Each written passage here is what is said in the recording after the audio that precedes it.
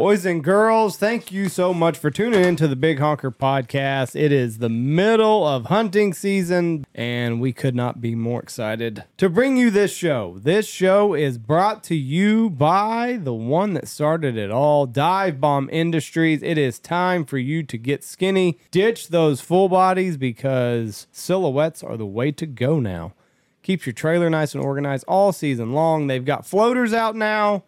So if you're hunting those big bodies of water, small creek beds, whatever, they got floaters out for you. All of the silhouettes, the socks, they are world class, and you don't have to have a ton of trailer space to store these things anymore. So Dive Bomb Industries is the way to go. Head over there right now. Get whatever you're going to need for this waterfowl season. It is here. It is time.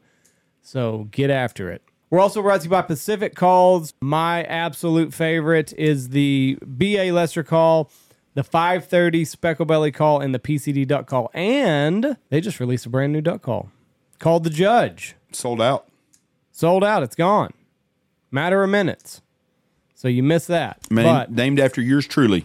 they did say that if this went over well, there might be some more. So fret no more. Head over to PacificCustomCalls.com. Whatever you're chasing, ducks, geese, cranes, they've got it all. Every call that they make is made right there in Post Falls, Idaho. They make great calls. They're great individuals. Could not be happier than to be associated with them. So whatever you're chasing, PacificCustomCalls.com has got something for you. Head over there right now. Also, we're brought to you by Boss Shot Shells. The War Chief is out now, and it is a buffered shotgun shell. We shot it up in Canada, both trips, and I can definitely tell a difference in the way that we were getting our bird. BossShotShells.com. Everything is made in America. That is their slogan. That is what they live by, made in America. And they are great people. BossShotShells.com would make a great little present under the Christmas tree for when that hunter of yours sees all the gifts laid out on Christmas morning. We're also brought to you by Shin Gear. They are not just a wader company anymore. They are a full-blown waterfowl apparel company. Everything that they make is phenomenal. I have torture tested the bibs. They stood up to everything that I did. They've got new jackets out, vests. I'm telling you what, everything that they have done has been perfect. There's not a single product from Shin Gear that I have been disappointed in. The jackets, the waders, the bibs, the vest, it's all great stuff. And the best part is they all come in solids. I'm a big solid guy. I don't like a lot of camouflage. So Shin Gear has catered to that kind of old school vibe. They're great stuff. Shingear.com, whatever you're looking for, jackets, bibs, it's all great. So head over to Shingear.com. You won't regret it. We're also brought to you by Ducks Unlimited. Into the Vault is live now. You can start bidding on whatever it is. Christmas is coming up. You got that waterfowl hunter or that outdoorsman in your family. There's a lot of good stuff on there that is priced very, very well. Everybody can take part in this auction. Into the Vault, head over to ducks.org and just follow the links, and it'll take you right to the Into the Vault auction. It's the biggest auction of the year. Even if you're not going to buy anything, head over there and look. There's so much cool history. There's so many cool items that are for auction. Even if you're not going to bid. I mean, it's cool to just see what all is out there. There's guns, there's decoys, there's paintings, there's trips, and it all goes into conservation. They put their money where their mouth is, and they are the reason that ducks are in the sky. So head over to the End of the Vault auction, take a look around, make a couple bids. Never know, you might win. We're also brought to you by Double T British Kennels. Corey has got some of the best labs that are out there right now. The best hunting dogs, the best family dogs are coming from Corey's kennel. Double T British Kennels. We hunt over them out here at the Big Honker Lodge, and they're sweethearts. They're sweethearts in the home, and they are absolute monsters in the field. Cannot say enough good things about Corey. He's turning out some world-class dogs right now. So head over to BritLabs.com and see what you need. You can get puppies, started dogs, finished dogs, whatever you need. Corey can help you out. BritLabs.com. Also, we're brought to you by the Looking Glass podcast. Logan and Rebel put on a hell of a show. They're hilarious, the two of them. Their podcasts run long, so if you've got that long, grueling road trip ahead, turn on the boys up there in Missouri. Head over to their Patreon account, a couple bucks a month, and you have their entire library. They do a bourbon review. If you're a bourbon lover, you can listen to them, maybe find a hidden bottle that maybe you've never heard of before that you want to try. Or maybe you've been wanting to try bourbon for a long time and you're just like, do I really want to spend the money? They do a great job of breaking everything down. And they're hilarious. So check them out, Looking Glass Podcast. Go over to their Patreon, type in Looking Glass Podcast. You'll find them. We're also brought to you by Dirty Duck Coffee. It is how I start my morning every single day out here at the Big Honker Lodge. 3:15 comes early, and Dirty Duck Coffee keeps me caffeinated. The Missouri Boat Ride Blend. It's how we start our day out here every single day. And they've got a cold brew. I know it's winter time, but it's a great little afternoon pick-me-up. Have a little cold brew coffee on my scouting trips. They've got great-looking swag, hoodies, shirts, caps, whatever you need to look cool at the duck camp. They've got it. So head over to dirtyduckcoffee.com. If you're a pure caffeine junkie, they've got a high velocity. They've got a dark roast. They've got all sorts of good stuff.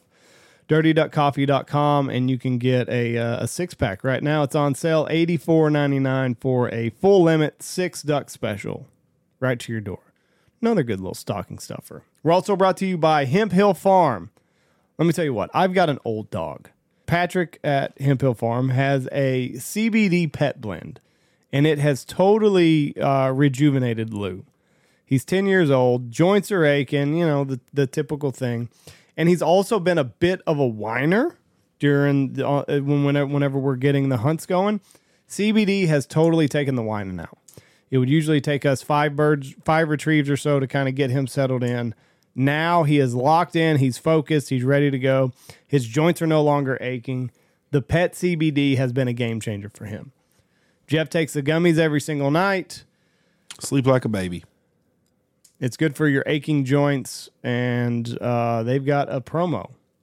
BHP saves you 20% at checkout, and I actually think that they have a Black Friday sale going on all week. So head over to Hemp Hill Farm. That is farm with a PH, hemphillfarm.com, and you can get whatever you need. It'll ship straight to you, and if it's your first time ordering, you can save 30%.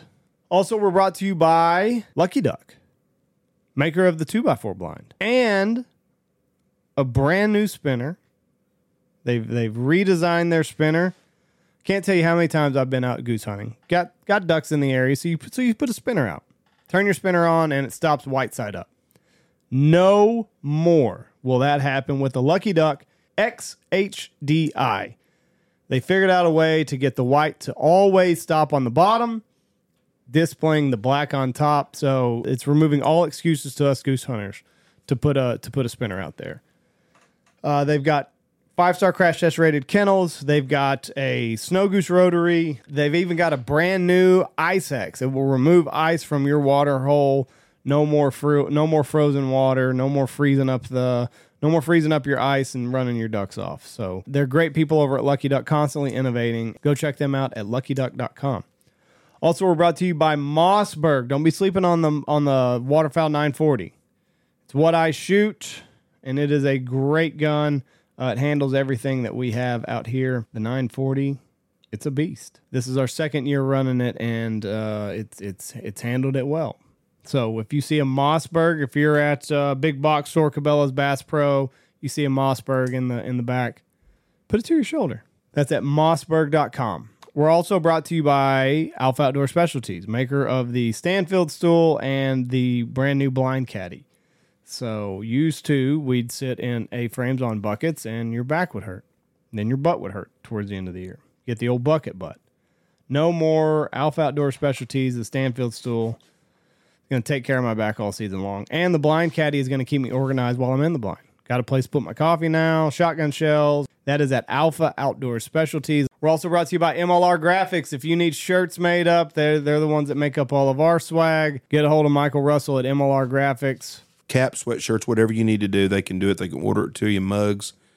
Anything with Yukon, they can get to you. Good company. We buy all of our stuff from them. They do a great job. Last but not least, we're brought to you by Stanfield Hunting Outfitters. Got a couple hunts left here in December coming up. Maybe you're looking for a last-minute gift idea. Give us a call, 940-658-3172. Ask for Jeff. Send us an email, goose@westex.net. All right, ladies and gentlemen, this episode of the podcast, we are joined once again by Jack Zimmerman. We had him on, it's been over a year ago. Lost both of his legs overseas fighting for us. And he has gone on to live an incredible life. There's no adventure that he's not willing to embark on. Great inspiration. I mean, everybody needs his attitude. Great guy. I hope you enjoy this episode. He's got a book out, 300 Seconds to Live. You can go to his website, jackzimmermanmn.com. You can get his first book. He's working on another book that hopefully will be out by the end of the year or first of next year. So cool guy. Support him. Go check out his book. Good dude. Here he is, Jack Zimmerman.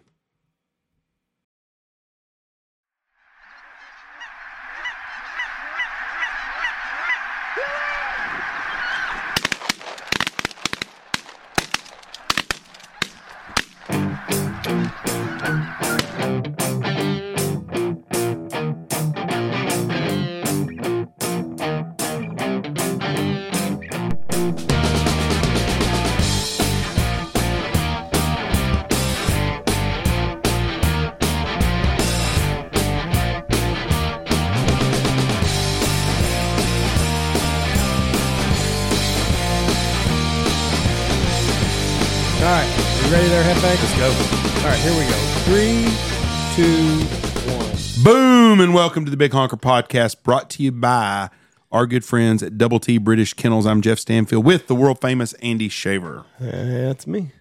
How was your hunt this morning? Tough. No wind. And still killed 20.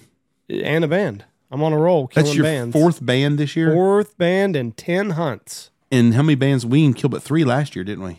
Josh Moore said 7, but I don't remember that. So we're over halfway there then, if Josh Moore's correct. Are they all banned in the same spot? 2 of them were for sure. 2 of them for sure? And the other ones you don't know then? 1 of them I don't, 2 of them I don't know. 1 of them I'll find out. And who got the band today? Stefan. How'd he manage to do that? Pulled the Ron shell. Well, good for him. So that's good. Dad'd be happy. Ron's going to Washington. There you go. Good for Dad. All right, with us today from the great state of Minnesota, minus all the Muslims, Mr. Jack Zimmerman. Hello, Jack. How are you doing, sir? Good. I'm glad to be back, guys. Glad to have you back. We got a lot of people reach out after the first time that we had you on. And did I see you on stage with Zach Brown, or am I mistaken? No, you're 100% right. It was a great time. He's a great guy. His whole band, just great people. And they brought me down there with the Independence Fund. They awarded me a new track chair so I can stay out in the outdoors and stay hunting. I got one almost 10 years ago already, and I wore that one out, so it's time for a new one. And they awarded me one down there, and they honored me with a little chicken fry down there. It's pretty awesome. What an experience to have. So you know? it's a new. You said it's a new track chair. Yeah, so I'm typically in like a Segway is what I call it. It's a Segway base with like a seat built on top of it, modified. And it gives me the ability to get around. It's from the organization called Segs for Vets. I was one of the first 3 recipients, and I've been on one ever since, almost 10 years ago. And the best thing about that is it's a nonprofit, and they can call their own shots. So when my wheelchair breaks, I can drive down there and have a new wheelchair in 2 hours instead of going through the whole VA process of, you know, getting a referral and then getting it sent to here and then having it shipped in, where everything there is in house. I don't have to deal with any of the referrals and all that, where they can just fix my stuff and keep me moving. Now, did you say last time you were on? Did you say that the VA has been a good experience for you? I mean, I don't have any like bad things to say about them. I mean, I have my frustrations. I've had my bouts. Just getting a new truck here a few weeks ago and having to get it out, or 3 months ago, and having to get it outfitted. That was a major struggle and a major frustration. But the healthcare stuff wise has been great. You know, I mean, on that side of it, it's a lot of times just the benefit side that's really a struggle. Because you just hear of so many different horror stories that it's hard to like gauge how bad it actually is. You know, because like you talk to some people and they're like, no, it's been nothing but great for me. And it sounds horrible, but I feel like sometimes they treat me different than a lot of guys, because they don't want me in front of a camera on Fox News saying, hey, I've been treated wrong. It's and I'm sitting there with missing my Right. limbs. Right. Yeah. So So I hate that. I hate that. That's why I always advocate for other veterans to make sure that they can get the care that they deserve and need as yeah. well. So you recently got back from South Dakota. You were pheasant hunting there. Yeah, I didn't even tell you about the track chair. I think we got right off track with the segue. But the track chair is a chair that I hunt off. It's a track chair that's built right in Marshall, Minnesota here. It's got tracks on it. Like, it looks like a tank almost. And that's what I hunt out of then. And it gives me a better platform and more stability and the opportunity to go a lot more places that I wouldn't be able to go normally. So it just whips you up right where you need to go. Yeah, it's a phenomenal machine, and it's something I use like out in South Dakota shooting pheasants. It's we go to Flying J Outfitters out there, and John does a great job on his farm up there. So there's always trails cut to get around, and it makes it a really nice, enjoyable place for me to hunt with my buddies. There's a bunch of other veterans that come up, and some other guys that are the Fitzsimmons family that are always supporting us, and they're just to the veterans community that invite us up there to go hunting with them. So the lifespan was 10 years on your last chair. Is that what they're supposed to last, about 10 years? Because that surprises me. That's a long time. Yeah, I mean, obviously I've had to replace a lot of parts and stuff like that on them. I'm not exactly easy on equipment. I'm probably doing a lot of stuff I shouldn't be, but if I learned anything about step on an IED, it's just skin. You can regrow it and fix it. So have fun. But yeah, I mean, I try to take care of my equipment the best I can, but it's my legs, and there's times where you're jumping off stuff or doing whatever you're not supposed to do with your legs too. So, stuff gets beat up, but for the most part, the equipment's pretty solid, and I don't really have too many problems with it, and it lasts for the most part. Have you ever been hunting and like ate it on a chair, like tried to stop too soon or something? Oh yeah, there's times, especially like when I was training dogs and that, I get close to water and then, or going and trying to jump like where the water's running through 2 ponds or something like that. I try to skip across do the one track across kind of thing. And next thing you know, you don't quite make it. You're in the drink and all your dummies are falling on top of your head. And, the dog's looking at you like, what's going on right now, Then what do you do? Oh, you just jump right back in. That's kind of life. You get knocked down, you get back up. And, what happens when you're out pheasant hunting? You find that badger hole. Next thing you know, you drop a crack in there, and you're sitting on the ground, and you're doing the god dang it son of a gun. Do you have a backup chair so when you break this one, you have another one that uses, or are you just completely waiting around for the next one to get here? No, so when my kids were little is kind of when it really started for me. I have 2 Segways that I use typically most of the time, and I leave one at the house here almost all the time. And I have an indoor and an outdoor chair, and there's so many nasty places out there in the world. You're going into public bathrooms with your wheelchair, you're going into Walmart, you're running across these parking lots. And I'm watching my kids crawl around the floor, and I'm like, man, I'm dragging this stuff in the house, And it was like one day of that, and I had 2 chairs then, and that way I always keep one in the house that I just use in the house, and it's always clean. And I got my other chair to go out in the world and put. I never have even thought about that. That's where people like us we forget how we don't realize how blessed we are. But I never have thought about that. About taking everything from the outside inside. That's a very interesting concept or thoughts. Well, you do. You just never thought about it. No, I never. Do you wear your tennis shoes in the house? Yes. Well, you just kick your shoes off. Yeah. I don't even take my shoes off that much. Well, you're bringing everything from the outside in. I don't, but I wipe my feet off when I come in though. But I just don't think about it. But that's not sanitized. All the new. We're the same though, Jeff. Well, I don't take my feet off either. All the new guides that work for me though. They all take their shoes off when they come to the house. It's a northern thing. It is a northern thing. Because of mud, right? It's all that salt. Yeah, it's all that salt and stuff you're dragging in the house from all the sidewalks being salted and this and that. And, it's always frozen. And I don't even wear shoes in the summer around the house anyways because I'm outside and our yard doesn't have stickers. You got those Walmart feet at the end of the day. No, my yard's clean. My yard's clean, so I don't have them. I call that grocery store feet. There is nothing nastier in the world than seeing somebody at a fucking grocery store. People walk into stores with no shoes and shit. Like, oh God, so bad, nasty. What about your waiters? Like, do you get special waiters? Yeah, actually, a buddy of mine, we're out of Boyd. I had a friend that at Boyd, and they were going to China or something like that to, where the waders were being manufactured. I took an old set of waders I had when I was a teenager. I jumped in them, and we literally cut them off and zip tied them exactly how I wanted them made. And he took them, the zip tied ones with him, and brought me back a brand new pair of waders. And so I got like a jack sack, basically. I jumped in of a wader, and it's great. I use it all the time for all kinds of different scenarios. It keeps me dry, keeps me warm. That's the main thing. I can go out in the, float me out in the slough and put me on a dog platform and let me shoot off that thing all day. Or I can lay on the ground out in the cornfield and I'm still staying warm, and I got that barrier, and I used it when I went up in the mountains to kill that mountain lion. I wore him up there, and just pulled my jacket over the top, so I got no snow going down, my back. God bless you. I'm telling you right now, you should be an inspiration for everybody that's in a wheelchair. You can do not just you just can't anybody. do everything that you want to do, but you do 99% of what you want to do. I'm sure there's some things you can't do. I say all the time.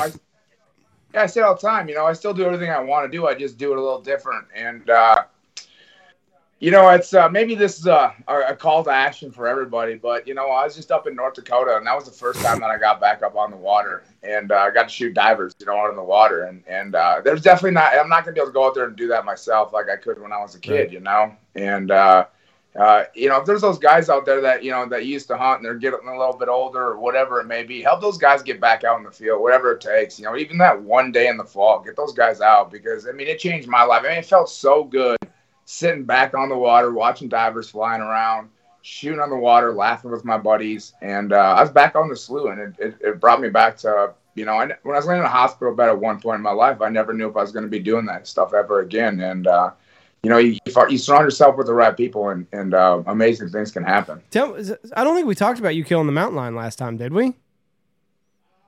I'm not sure if we did or not. That's a pretty wild story. What was that like? So it all started out actually I was pheasant hunting out in South Dakota. Me and my dad were out there, and we got there, and I got in the lodge, and I threw my stuff down on the bed that I always stay in.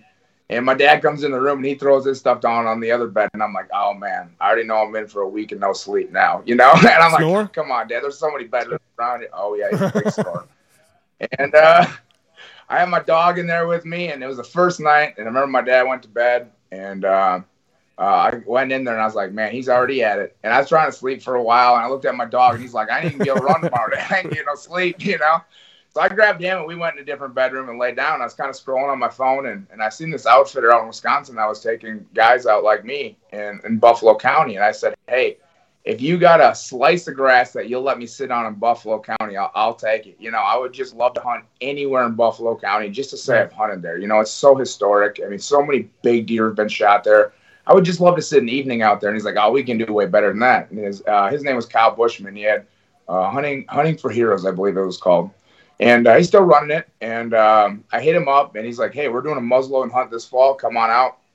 And so I went out there and I started hunting with him. Great group of people. And he said, come back out here and hunt anytime you want. So I just kept coming out there with my bow over and over, sitting out there trying to shoot that 30-point monster, And he said there's another guy coming from Montana that Kyle traded a mountain lion hunt with. That he's going to let him come out here and hunt in Buffalo County, and then in return he's going to take him out to the mountains and try to get a mountain lion, and with his hounds. And so he said when he was in the military, he was a forward observer, this and that. Great guy. He's like, come on out and meet him. So when he came out to hunt in Wisconsin, I met him out there. And he's like, dude, we just kicked it off. Dan was his name. We just had the best time ever. And he's like, dude, we got to get you on a mountain lion. He's like, as far as I know, we looked everywhere we could. There's never been a double amputee that's ever killed a mountain lion. He's like, we got to do it, right? And I'm always up for an adventure. I'm always down for anything. Let's just have a good time. And if it doesn't go well, we had fun doing it, And so we drove all the way out there the day after Christmas. We headed out there, and it was horrible. Snowstorm, of course, all the way across South Dakota. We finally make it out there. We have no idea where we're staying. Dan linked up with these guys on an online forum that had some land that we could hunt because we couldn't go out to his mountains because they were way too steep. So we're hunting like right on the South Dakota border in Montana, right in Powder County. And so we're hunting around there. We've never met these guys where we're staying at. it's just a very blind hunt, right? We're just gonna go wing it. So we end up in Colstrip, Montana. We meet this guy Wes. Ends up being one of the nicest guys. He's got all of his friends there. They're more than happy and excited to help us. But I tell them, man, guys, I screwed up. I ordered my tag way too late. It didn't come in the mail. Christmas, of course. I'm like, I don't have my tag yet. You know, I gotta go to the gas station and print out a different one. So the next morning, they head out. They're gonna go start looking for tracks. I gotta go to the hardware store to get my license.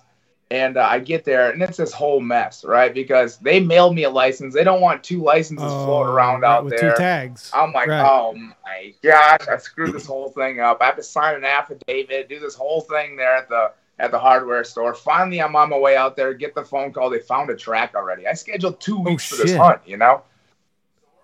So we already found a good track, good cat. We want to cut this track and see what this cat is, you know? So they can't turn the dogs loose until I get out there with my license, you know? So we're trying to get out there as fast as we can. We pull up to this farm, and we meet this guy named Buckshot. We're going out by his place out there. And he's, oh, yeah, the boys are back there. I heard they got a good track, this and that. Get back there. Hurry up. So I'm in the truck. I'm throwing on my waders. I'm trying to get all my gear on as fast as I can. And we finally pull up. And as soon as we pull up and stop, put it in park, they cut the dogs loose, right?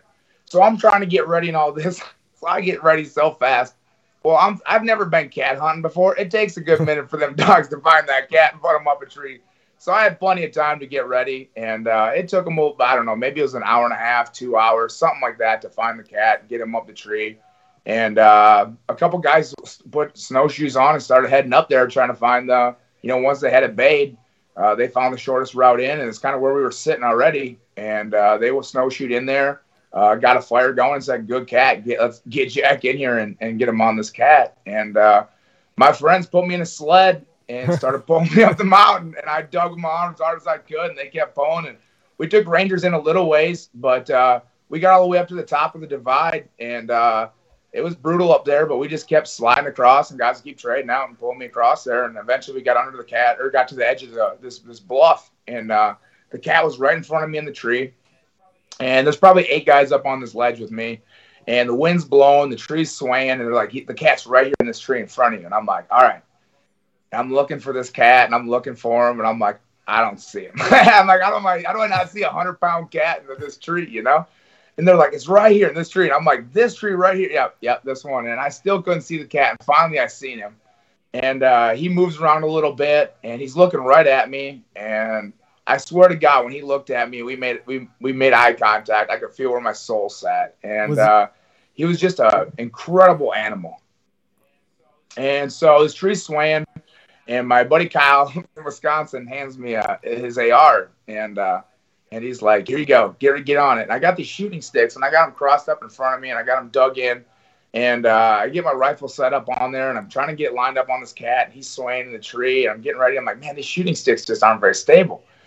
And so all of a sudden, my buddy Brandon, he was there, and I believe in Iraq, he lost his leg below the knee. And he all of a sudden, I'm like just complaining about these shooting sticks. I can't get a good rest. So he pops his leg off below the knee. That's it next to me. I dropped the magazine well in his leg, and I pulled the trigger. It was just perfect. It was absolutely perfect. I hit the cat in the chest, in the front, and the shoulder. He drops out of the tree, takes off up the drainage, goes another 1,000 yards. And I felt so bad because I looked at my buddies, and I was like, well, boys, I guess we're moving again. I felt so bad. It could have all been over right there, but I guess I wanted to pull me a little further in the sled. So we had to go up this next drainage, and he went up a tree right away again, and we got him there. And the cat's laying up there dead in the tree, and my buddies look at me and said, hey, we got you this far. You got to get him out of the tree now. And I thought for sure the only chance I had was cutting that tree down with an axe. That was the best chance I had of getting that cat out of the tree. But they crawled up there, pushed it out for me, and we got some good pictures up on the mountain and had a few beers, and it was a long slide then. What'd that cat weigh? I'm looking at it right now. He was about 130 pounds, 145 pounds. That is a solid ass 130 pounds of pure muscle with claws and teeth. It was just amazing. I was so grateful to harvest him. But when I was laying on the battlefield and I see my whole life flash before my eyes, I see me and my buddies playing baseball together, and I see me and my buddies riding around in the car or go walking out into the slough. And it didn't matter that we weren't hunting in the best slough in the whole world. It didn't matter that we weren't, playing in Yankee Stadium, and it was kind of the same thing up on that mountain. It didn't matter, that we got a beautiful cat. It was more or less the experience that I got to share with the guys that I was with, and that's kind of what meant the most to me. It was a bunch of guys that went through some stuff overseas together, and here we are, up on a mountain celebrating, what we set out to do that day.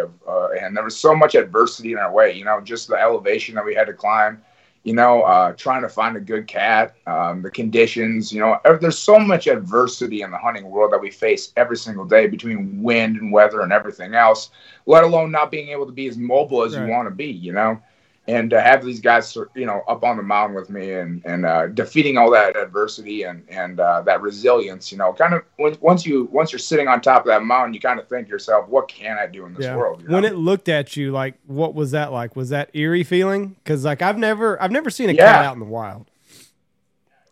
Yeah, it was super eerie because that is the baddest creature out in those woods, and he knows it too. And I was just lucky I had the gun. Yeah. And what's really amazing is you hit on what's important. It's not about killing stuff. It's being with your friends and your loved ones and the freedom that you fought for. So we all have that ability to do that because we're very fortunate as Americans. Every day we go to bed and we should thank God that we're Americans every day because of the freedoms we have to get to do stuff, because there's a lot of places they can't do what you got to do. Just very blessed. I mean, just to even have the right to be able to have as many guns in the safe as you want, so you can take whatever shotgun you want out to go shoot whatever species of ducks that you want to shoot, or whatever big game that you want to hunt that day. We have that privilege, we have that ability to do those things, and we don't have to ask somebody permission to go out and hunt. We can just do those things, obviously when they're in season and whatnot. But we're lucky to have that ability to have the freedom to go and do those things, and we have the rights. You can just go a fine line. Them poor bastards in Canada, they can't even have a pistol. Yeah. And I think there's a lot of places they can't have long rifles anymore. We're very fortunate. I mean, that's a scary thought. I mean, if you look at, where the world's at and where it's going and everything going on in Ukraine and everywhere else. And, in history, you've heard it before that, there's a reason that a lot of people don't look favorably upon invading this place. We're armed to the teeth. I think they say something like the Wisconsin deer hunters is like one of the largest armies in the whole world, size wise, if you consider them one. We're just this country is still full of so many incredible people that believe in this place, and like for me, for instance, I still today see so much in this country we're fighting for, and I don't think there's a better place in the world than America, and we can't go any further west. So we just gotta fix what we got here and work on the things that we don't believe are right. Our forefathers were geniuses. For the most part, they did miss. Yeah. They missed the Senate term limits. That was the only thing they missed, and Congress term limits. That's what I mean. Congress. I don't think people lived that long back then. Exactly. People didn't want to be a fucking politician back then. There was no money in it. You were leaving your job to volunteer your time to make the country a better place.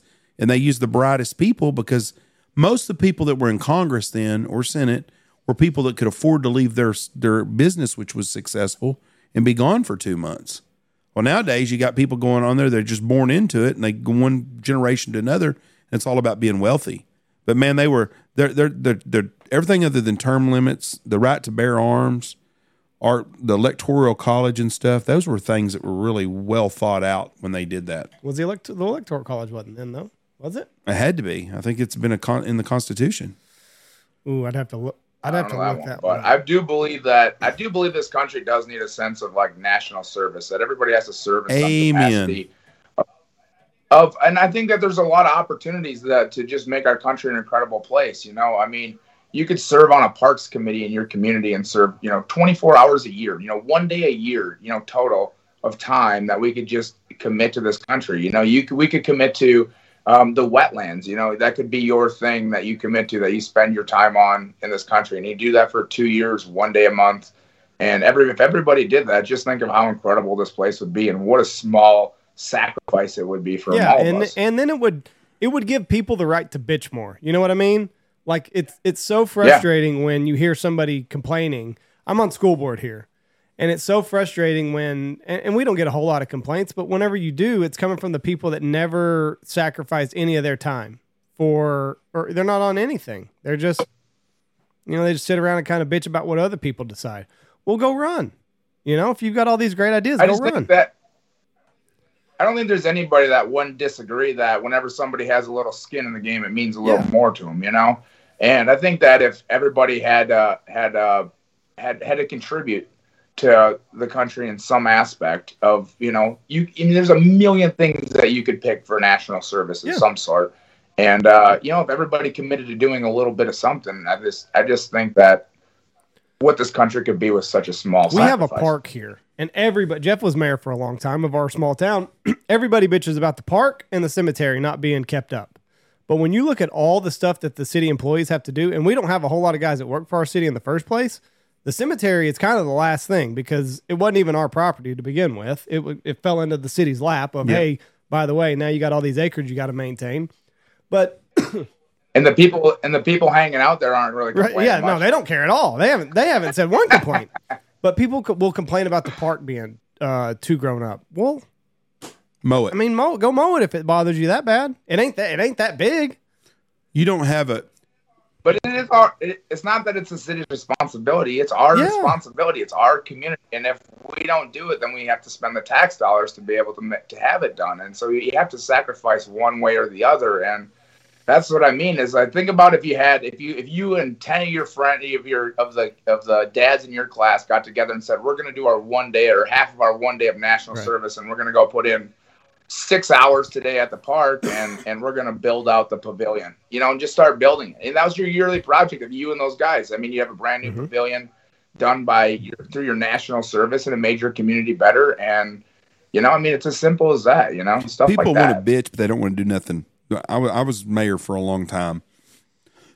Excuse me. And that was one of the biggest things I'd get people bitch at me about. They's like, well, we don't do nothing to the cemetery. Well, first of all, our small town is a lot like a lot of small towns. We've had a huge loss in sales tax. People don't understand that. They think the city can print money like the federal government. Like the federal government can do anything they want to. They just print more money. Well, a small town in West Texas can't do that. Our cemetery does not look good. I don't have anybody that's in my immediate family that's buried at that cemetery. Nobody. At all. I don't go to the cemetery ever. I drive by it every day going to the lodge. But there are people that's got their family members there, but they're not going to spend 15 minutes to go to their 8x8 plot where their loved one's at and clean it or do whatever it needs to do. My wife's dad is buried at a cemetery 20 miles from here. Michelle goes over there 4 times a year. She takes flowers, does whatever it is. They do a pretty good job of upkeep. But the people in Knox City don't realize if everybody really wanted to contribute, if every person's water bill they'd add an extra $100 a year on, they could afford to have someone pay to take care of the cemetery. They don't want to do that, though. That's not worth their $100 skin in the game. It never, ever would pass because they don't want to do it. And it's that way everywhere. Cemeteries, parks, we spend $15,000 a year on a city pool that we lose. The city of Knox City loses $15,000 a year every year on a city pool. Every single year, but we provide it so the kids will have a place. People don't realize how much it costs to keep a city running, no matter how big it is. But you're going to have to put some skin in the game, like you said. And people don't want to do that. And the people that bitch never want to run for stuff. And I'm assuming every small town is like the one we live in.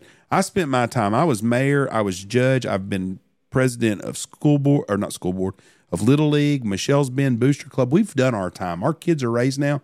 It's young people's times. But people do not want to volunteer to help. They just want to bitch.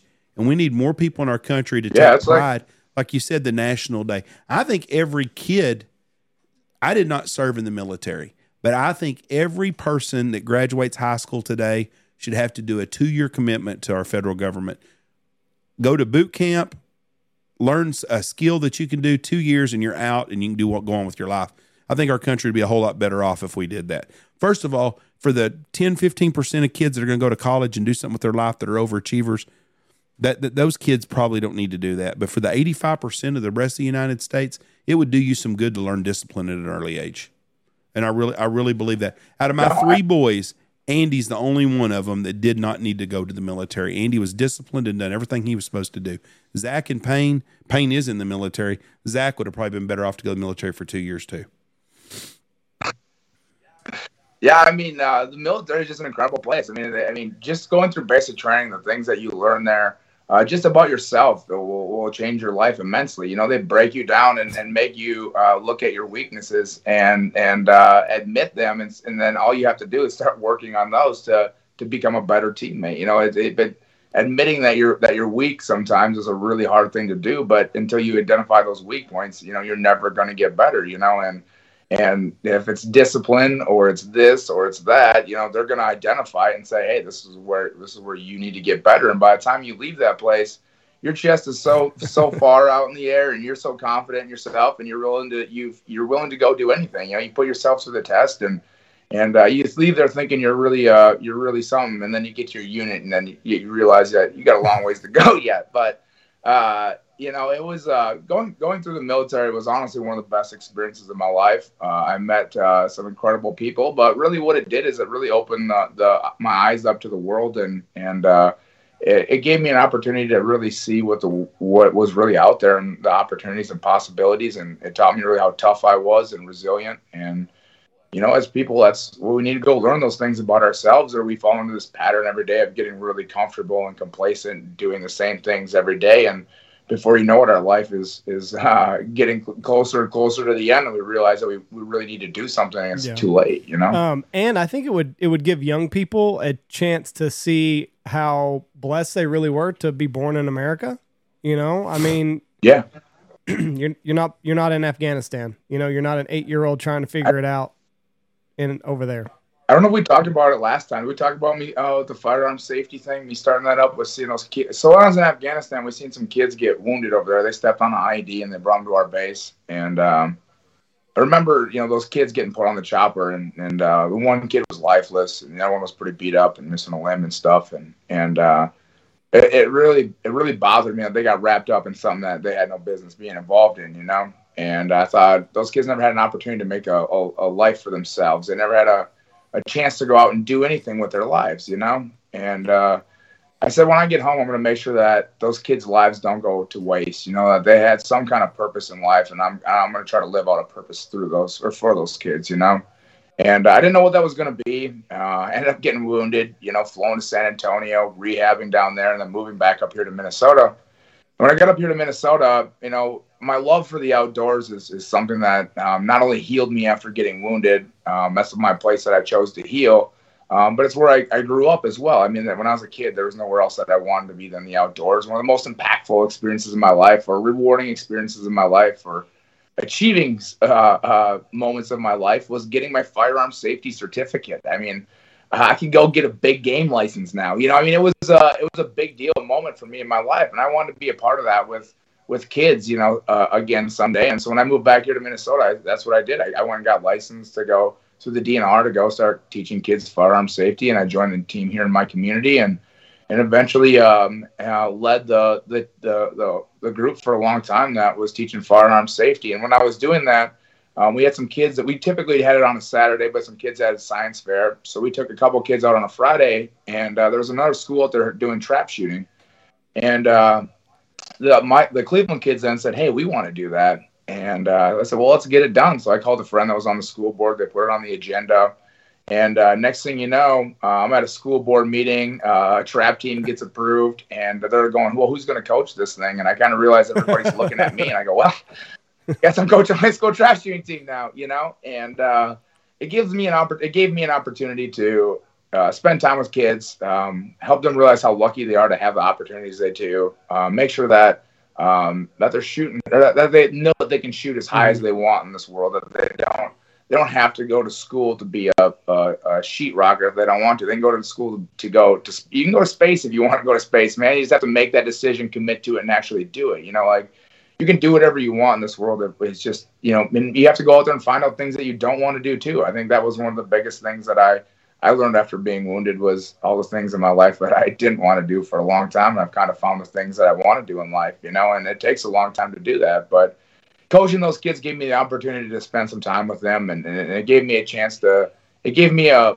a sense of healing when I could coach these kids and think about those kids in Afghanistan that I've seen that got wounded, and to think that my school has a trap shooting team now because of the sacrifice that those kids Was that made. pretty common over there to see kids that just kind of stepped in the wrong spot? No, not typically. Where we were at was really the heart of the Taliban. So the people that were in those communities were very familiar with the people that were the Taliban that were there, So they had a very good rapport of don't let anybody hang out in that area. Typically not having IEDs hot if we weren't around, and things like that was my perception of it. And but no, typically whenever you seen a stream of children and women leaving the backside of a village, you pretty much knew that was going to be going on in the front, and that's why everybody's getting out of So town. they would know. Taliban would come in, women and children would all leave, and then... Yeah, they'd say, hey, yeah, the Americans are coming. You guys, you might want to get out of here. Back. I was watching 13 Hours the other day, and that was one of the things, they're driving, trying to get to the ambassador or whatever, and it's like they had no idea who was on their side or who wasn't. Because it's just like everybody over there has a gun, and like they were looking for one division that was supposed to be friendly, but they're like, I don't fucking know if they're on our side or not. Did that movie piss you off? Yeah, and we had a lot of different angles of that too. Not only did we have the Taliban to worry about, but also we had the Afghan National Army with us all the time too, and those guys aren't vetted, they're just people that volunteered to join. But if you were the Taliban, you'd probably want some of your guys to join the National Army to see what's going on inside, and that was always a concern. We lived in the same compound with them, and at the same time, there's a lot of what we call blue on green going on there too, where they, the Afghan National Army would turn on the Americans, and we're arming them, giving them weapons, and walking with them. And it's a different situation that you're put in, and there's times, where, when we first got there, we're going to buildings and clearing them. And after a while, and you've seen your friends get banged up and stuff, you're kind of telling them, hey man, you go in that building, you can go in there for your country, Yeah. That's one of those things, man. Like we're the world's police, and it's our, we're fighting this war for them. Just like you said, it's like, why should we be the one to go clear that building? It's your country. Did you like that movie? Yeah. It was a good movie. It pissed me off. Yeah, made me madder than hell. It was a great movie. The movie was good. It just pisses me off the way they've covered up all that shit. And it makes me mad the way we use our soldiers, our politicians. It makes me so fucking pissed. And it just, all over, it just makes me mad that we continue to do this over and over and over. And I want to know when we started doing this, because I don't think we did it in World War I, and I don't think we did it in World War II. Because in World War II, we didn't have rules of engagement. Well, they did. They had rules of engagement in World War II. Oh, yeah, for sure. It was just you had to define your enemy had a uniform. Pretty clear enemy. Right. Well, yeah, we were going to kill them motherfuckers. Well, they had a you could tell who the bad guy was. Right. But nowadays, but since the Korean War, we've changed that in Vietnam. You know, but Vietnam really changed just the landscape of war and how the whole world looked at war in a sense. And really, Vietnam, those guys probably took those fighting tactics from, the Taliban, who have been doing the guerrilla warfare for all of time. That's kind of how Afghanistan has been, as a tribal warfare. And people can learn a lot of stuff from those guys, but that's what kind of Vietnam was like, the same thing, that tribal warfare of pockets of people and as well as a fighting force, and Iraq and Afghanistan was brutal because you have a civilian population weaved in with the enemy, and the enemy is part of the civilian population at the same time if they want to be. Yeah, the Afghan war, people forget that Russia fought Afghanistan for a decade. And we were fun. Yeah, that day that I got wounded, the first IED I found that day, that berm that I was in was pushed up to fight the Russians off of. Really? So it had been there that long? Yeah, they built a berm there, and it's just they can't really move it. Right. It's so hard to move soil. They don't have equipment and stuff, so once it's there, it's not really going to move. Was it still capable of, or just the berm was there, or did they put that out? Yeah, it was probably like a 6 or 8 foot berm. They're just on the edge of town, so that they had something to fight off of, to put something between the north and their village, something for them to some cover. I went turkey hunting in Tennessee, and on one of the properties there was a Civil War skirmish line, built out of like rocks Yeah. and stuff.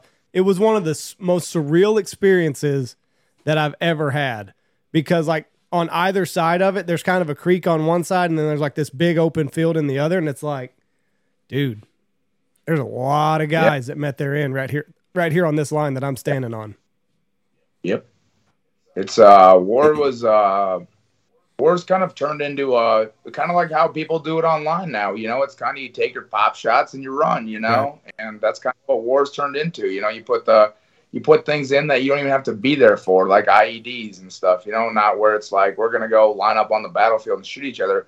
You know, I think there's a very fine middle ground there, you know, and I feel like World War II is probably the what, you know, I don't want to say the greatest war, because there's no such thing as a great war, but it's probably the most fair fought war of our time, or, you know, of our era, you know. I would agree with that 100%, because World War I was a lot of trench warfare, but they brought in a bunch of mustard gas and stuff like that. And World War II was basically, we fought their tanks against our tanks, our fighters against their fighters, man fought man. And since then, it's not like that at all.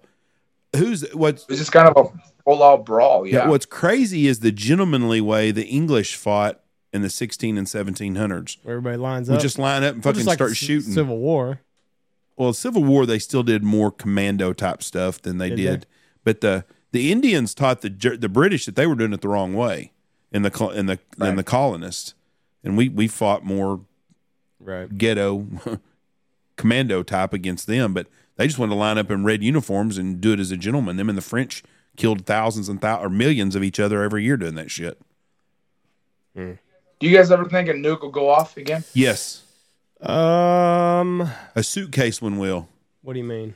They've got suitcase nuclear bombs that are not real big, but would knock out probably 5 miles of a city block. Is that right on about how big they are? Or are they bigger than that? Oh, I have no idea. I try to stay away from bombs now.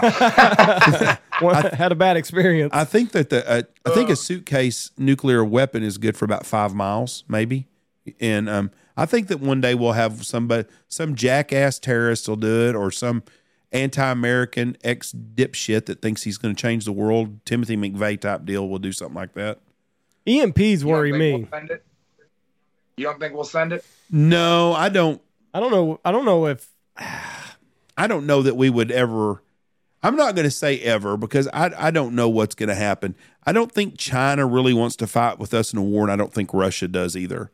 I could see some country like Iran or Iraq doing it. Hey, if it's up to me right now, fucking nuke the shit out of Iraq one day, or Iran. I can't remember which one. Is it Iran that we're having so much trouble with right now? Fucking it's Iran. Fucking wipe them fuckers out. Turn that whole area into glass would be okay with me. But take all of our troops out of the Middle East forever. Bring them home. Glass that whole fucking area over there and never fuck with them again. Don't buy oil from them. Don't ever do anything with them again. Treat them like third world bastards is what I would do. But we won't do that. But I don't think our government would do it unless someone dropped one on us or done one. But I think that if we have one, it will be one of those suitcase nuclear weapons that the Russians have lost, that they don't know where they're at.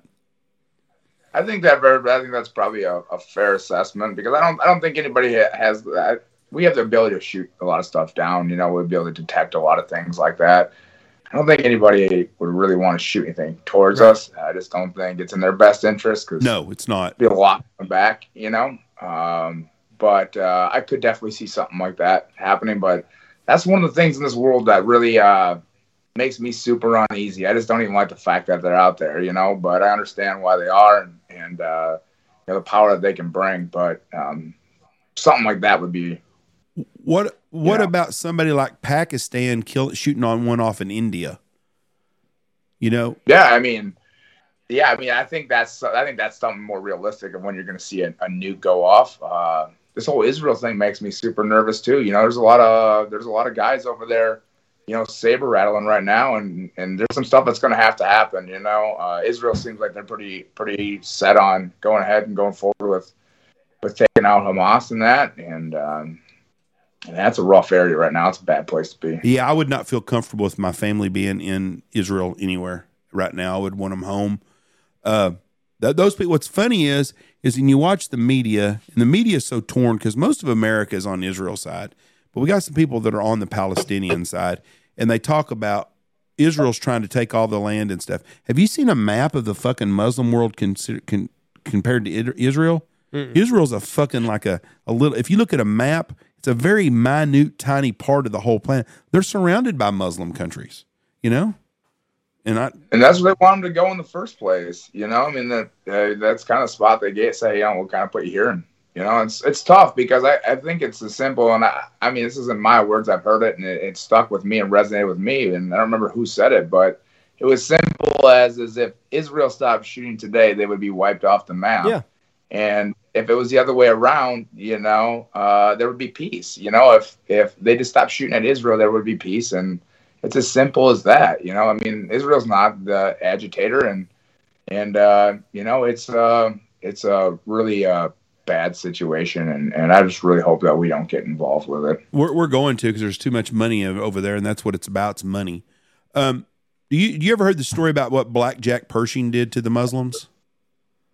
Yeah, I did. Is that the one with the pig's blood? Yeah, they set up I guess it was a firing squad, and he had 12 Muslim mercenaries there, and they dipped them in pig blood, and they shot 11 of them in the guts and let them bleed to death, and one of them let go and said, if we have any trouble out of you, we're going to do the same thing to you that we did to them. They got the note on that, and they didn't have problems with Muslims for a long time. Yeah, that was like down in the Caribbean or something like that, wasn't it? I think it was over in on the Barbary Coast, I think. Oh, yeah, you're right. Yep. But if you read back on any of Thomas Jefferson's writings from the late 1700s, they had a lot of problems with Muslims in the 1700s too. A lot of them said they were the most vile, vicious, evil people in the whole world, and I don't think that's changed. The problem is they're outnumbering everybody now. Every place in the world, if you look at Tripoli, if you look at Benghazi, if you look at all of those places, those were thriving, nice places in the early 1900s. They were Christian countries or Christian cities. I don't know much about history over there, but they were really nice places. But once the Muslims come in and take over, they turn them into shitholes. And that's the same thing you can say for Dearborn, Michigan. You can say for that area, the little Somalia in Minneapolis. All of those places are that way.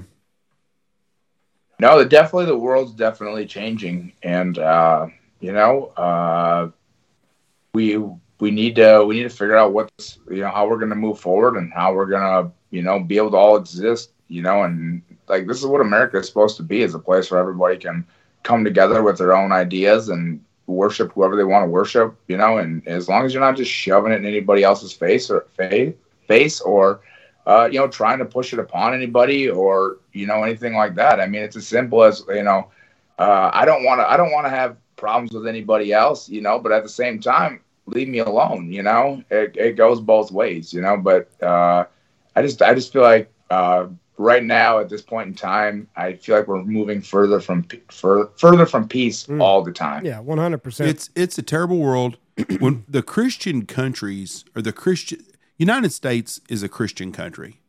Now, we've got a lot of different religions in here that aren't Christian, and the Christians can get along, or the people who have spun off Christians, most of those can get along because it doesn't teach hatred. You know, the Mormons were a pretty wicked bunch, and they killed a lot of people to do that, to push their agenda at times. There's plenty of Christian. Yes, there are. But the average Christian person believes in forgiving and get along with your neighbor and stuff. The other religion doesn't believe in that. They want to kill all the Christians. And that's where we've come into a crossroads like that, is you've got some people that are really out there that they think their reward is to kill Christians, and they're going to get 72 virgins and live happily ever after. Well, it's hard to sit down and negotiate with someone that thinks that way. They don't think the same way we do. And they're so firm in their beliefs. Yes. You know, you're not going to move them off it. You know, that's the problem. No, and that's not going to change, and it's going to get worse and worse and worse. The Catholics, I mean, how many people have died over the Catholic religion over the years? A bunch. I mean, that's pretty, you know, so it's where we are, and it's a shame that the United States uses our soldiers as pawns in this game for politicians and for money. And that we'll do whatever we're asked. You know, it's you know, I mean, that's what we're here to do. We're volunteers for our country, and I just hope that we don't find ourselves in a situation like Vietnam where we're blaming our soldiers for actions that they were asked to do. Yeah. You know? We police them too much, though. You know, I think it was Marcus Luttrell at one time said, I think he was talking about ISIS when that first popped up, and he said, "You want to take care of ISIS?" He said, "You send my boys over here, take the chains off, and we'll get it done in no time." Yeah, That's exactly. But that's what we should do. We shouldn't have to go to conflict with these wars and all these rules of engagement. We shouldn't have them. If we're going to go over and we're going to take over this and conquer and do this, and we need to freaking do it. I mean, we did that in Japan. I mean, they pushed, they hit us first. Has the United States ever started a war? No, we've had some proxy wars we're doing, like this shit in Ukraine and crap, but have we actually ever lobbed the first attack on anybody? I don't think we have. It's not really our MO, I guess. No, and I don't know why anybody want to fuck with us. I mean, that's like, you're fucking with a rich guy that can whip your ass. Yeah, I mean, are we Jake Paul? Yeah, there you go. Jake Paul. God, that's embarrassing to think of for us. What were the rules of engagement whenever you were over there? It was a really tough time when I was there. Basically, if they dropped their rifles, that was pretty much the end of the fight.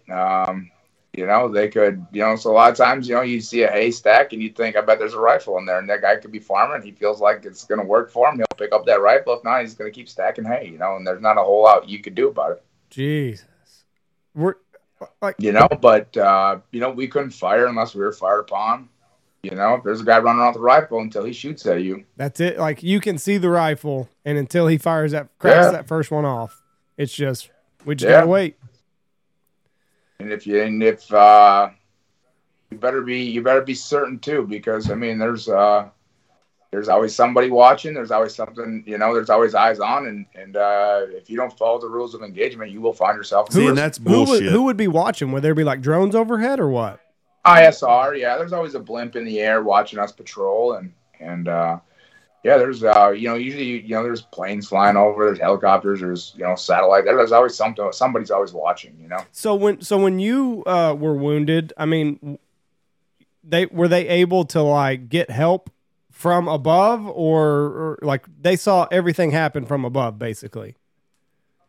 I'm sure. Yeah, I mean, I'm sure it was all recorded somewhere, and I've never seen it. Don't really care to see it. But yeah, I mean, I'm sure it's out there. I'm sure the Taliban has video of it too. So from the time, I'm sure time kind of was a slippery thing at that point in your life. But whenever you stepped on the IED and had everything, kind of go off around you, how long was it until they were choppering you out?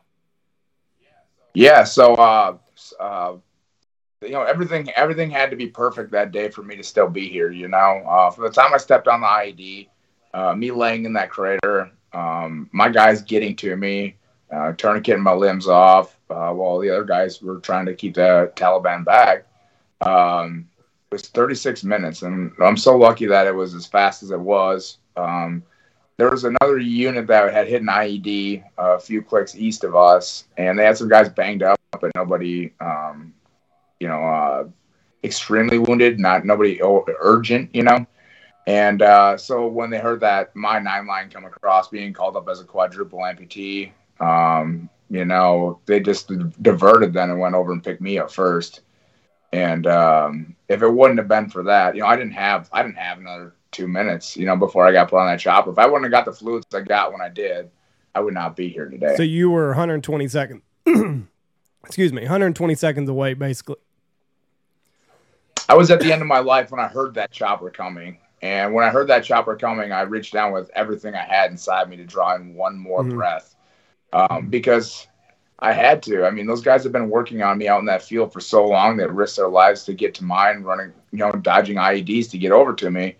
And for me not to give my absolute most and dig as deep as I possibly could in that moment would have been an absolute would have made me the worst friend in the world and worst teammate in the world, and would have been horrible, to try to. I mean, I wouldn't have lived with it the rest of my life, obviously, but just looking back at it now, I'm extremely thankful with myself for the choice that I made that day to dig as deep as I did, to draw on that one more breath, so those guys gave them a chance to get me off the battlefield that day, because just as much as it would have been horrible to die that day.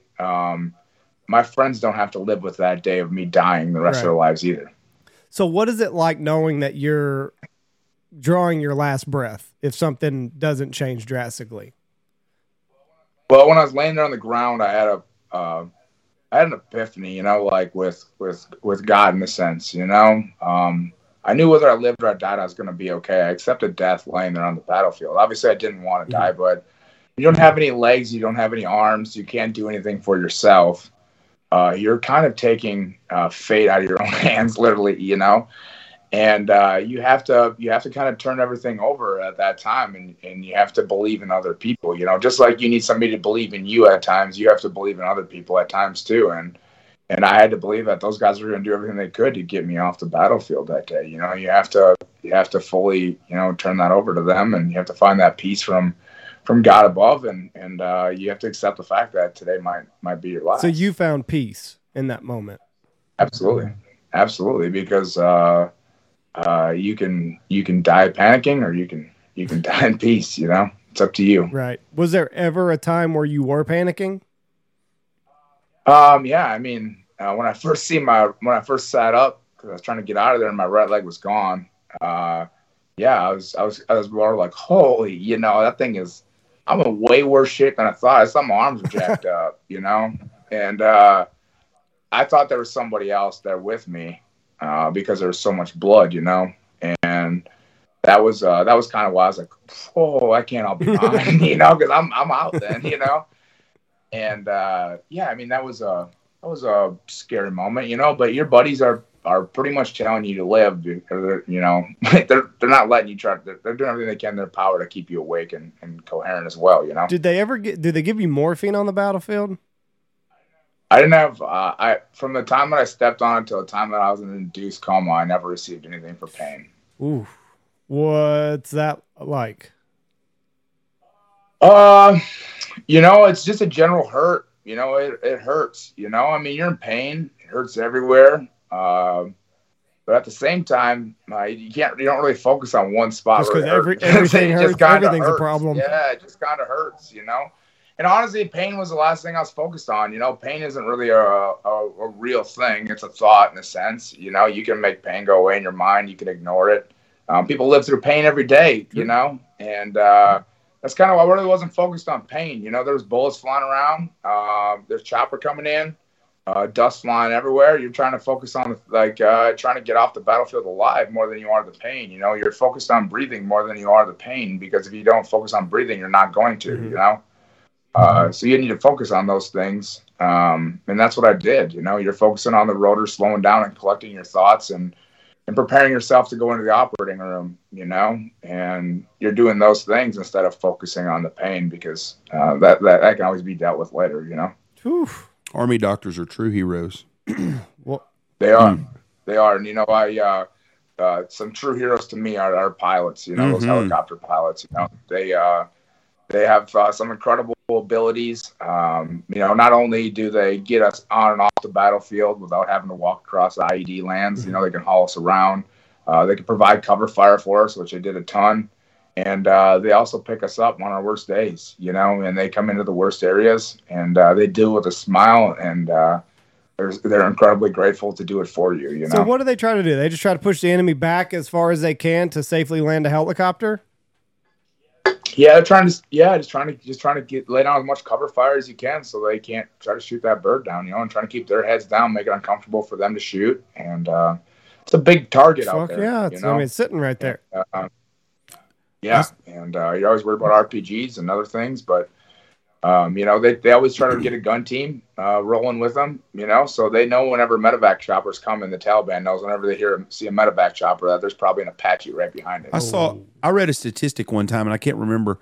It was the lifespan of a chopper pilot during Vietnam, and you'd be surprised. Yeah, it was terrible. It was absolutely one of the worst jobs when it come for the death rate.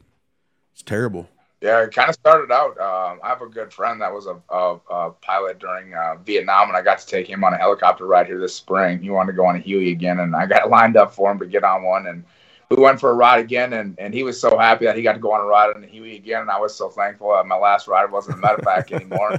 and we had a good time out there. But he said when he was getting in, he ended up being a pilot because he thought that if he kept taking all this training and for how long it took to become a pilot, hopefully maybe the war would be over by the time he started flying. And he said he ended up flying, and he wrecked a bunch of birds over there. He crashed all kinds of stuff. And he said when you first were trying to become a pilot, you had to have all these credentials and meet all these standards, and by the end of it all, if you could say helicopter, you were in. That was the standard. Yeah, pretty much. They take anybody and everybody else would be willing to give it a shot to try to fly one of those things. They give them a shot. What were your thoughts on the way that we exited Afghanistan? Oof, yeah. I remember immediately when it happened, the local paper called me and said, "Do you want to make a statement?" And I said, "No, I'm good." On the first time, and a year later, I ended up making a year after Afghanistan. But I didn't want to go down in history in the local paper for saying some stuff that maybe I shouldn't have said. I was pretty upset about the way the whole thing went down. In a really weird and twisted way, I envy the Taliban in some ways. They're free men that took back their own country. They ran one of the world's greatest superpowers out of their own backyard. Sheer resilience and in ways there is ways to look at them and say, oh, wow, that's impressive in a sense. But the way that our country handled it was absolutely horrendous. Every other war that we fought, that we ever won, we kept bases there. I mean, we invested 20 years in how much treasure, blood, and everything else to just decide one day to skip town with our tail between our legs. That ain't who we are. And I mean, once you just stay there and fight just to save face in a sense, and as a values and a morals thing, I mean, we hadn't taken a casualty there in how many years? We had all the infrastructure built. We had all the equipment there. We had everything was already done and ready to go. Why didn't we just help them continue to build I mean, it's going to take generations to create a better country. It's just not going to happen by putting one man in charge and saying all the corruption's gone, all this is gone, everything is fixed. I think the guys and gals. I mean, we had like a battalion in Afghanistan. We could have rotated people through there essentially as like a new duty station, and just use it as a training ground and kept peace in the Middle East in one of the worst places ever. And I just really think for how much of us we were truly sacrificing and the money that we were truly spending on being there, to pull out in the fashion that we did and to telegraph it to them and basically hand them the keys on the way out was a really bad choice to make. I just can't believe that we left everything for them. It's we armed the entire Afghan National Army with M16s and machine guns and everything else, just like we did with we were fighting the AKs that we gave them against the Mujahideen, and it's scary to think that one day that my kids may be fighting the weapons that I gave them in a sense, There ain't nothing stupider than the United States fucking government. I'm telling you right now, there ain't nobody in the world's going to go borrow fucking money that you don't have to give to someone that hates you or even someone that likes you. I mean, if I can't feed my family, I damn sure ain't going to go to the bank and borrow money to give to my neighbor whose kids are hungry. I'm going to feed my own family. Or I'm not going to fucking give weapons and shit. Blow all that shit up. That'd have been a good place for a nuclear bomb. Put all of our shit in one big pile in the middle of that airport, get on a plane, fly off, push a button, and blow all that shit to where it's just ashes and glass. Well, at the time, it made sense. If we armed the Taliban or Mujahideen at the time, we didn't have to worry about the Russians going in there, and we didn't have to get involved, and, they could fight them. Well, we didn't think that, years later, 40 years later, whatever it is, that we would be, fighting essentially our own weaponry that we gave them to fight the Russians off of, and, how many other places in the world have we armed that we don't even know about that are, those weapons are now being used against us. Everywhere in the world. I have a hard time believing that Barack Obama isn't running things, and I have a hard time believing that Barack Obama did not leave all them weapons for the Taliban because he is a Muslim sympathizer. Yeah, I have no idea on any of that, honestly. But it's just it's a scary thought. I think we need to really think. I don't think we think it far enough ahead. Right. I think we're just trying to solve problems right now with a quick, fast, easy solution. And yep, that makes sense. Go ahead and do it. What could go wrong? And 20 years later, we're going, man, that was a really bad choice. Nobody in their right mind would have left all that shit in Afghanistan. Nobody. Helicopters, all kinds of shit. Nobody would do that shit. take that shit and start flying it home. Why? I mean, well, they'll just buy more. yeah, but we shouldn't leave it for someone else. I understand us buying. I agree. I mean, I'm just saying that's their motto. Yeah, they're just is we'll just buy more. And let one of your other buddies in the military contract business get richer so he can give you a cutback. I don't trust politicians. It's easier to leave too if you take nothing with you. No shit. Yeah, it is. But I mean, you imagine that mindset with any business, oh, we just built a bridge here. We're going to leave all the dozers and everything. We'll just go down the road and start again. Nobody does that with anything. And I hate to tell you this, but military is a business. And it's a big, big business, biggest business in the world. And government spending is out of control. But you could not do the things that our government has done in the last 3 years unless you intentionally were trying to kill our country, from our border policies to everything. The military's biggest problem facing them right now is recruitment. Yeah. Who wants to be part of that? Well, the whole thing is when you asked me to join, I was a kid. I watched the towers fall. Yep. I watched those guys going into Iraq. I watched I'll never forget it. I don't even remember his name, but I remember this Ranger from Minnesota that was the first Minnesotan killed in action in Iraq. I remember seeing that come across the screen as a kid, and then as I got older, YouTube came out, and I remember watching these guys fighting on the rooftops of Iraq, and I was like, man, that's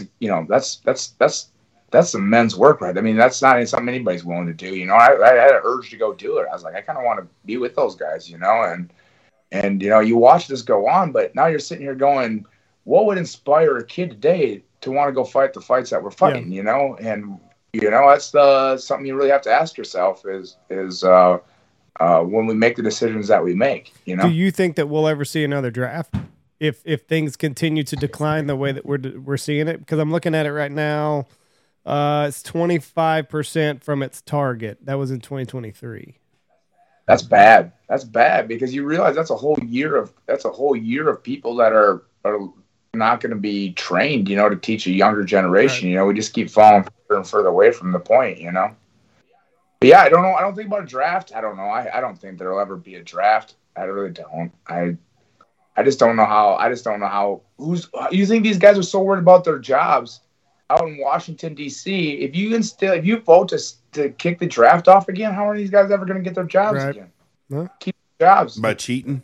They'd probably rather see the military fail than do a draft and still then do a draft. Yeah, because their whole constituency would turn on them. Well, yeah. Think about these moms on social media now. If your kid got drafted, could you imagine that? TikTok would be on fire with upset moms. Oh yeah.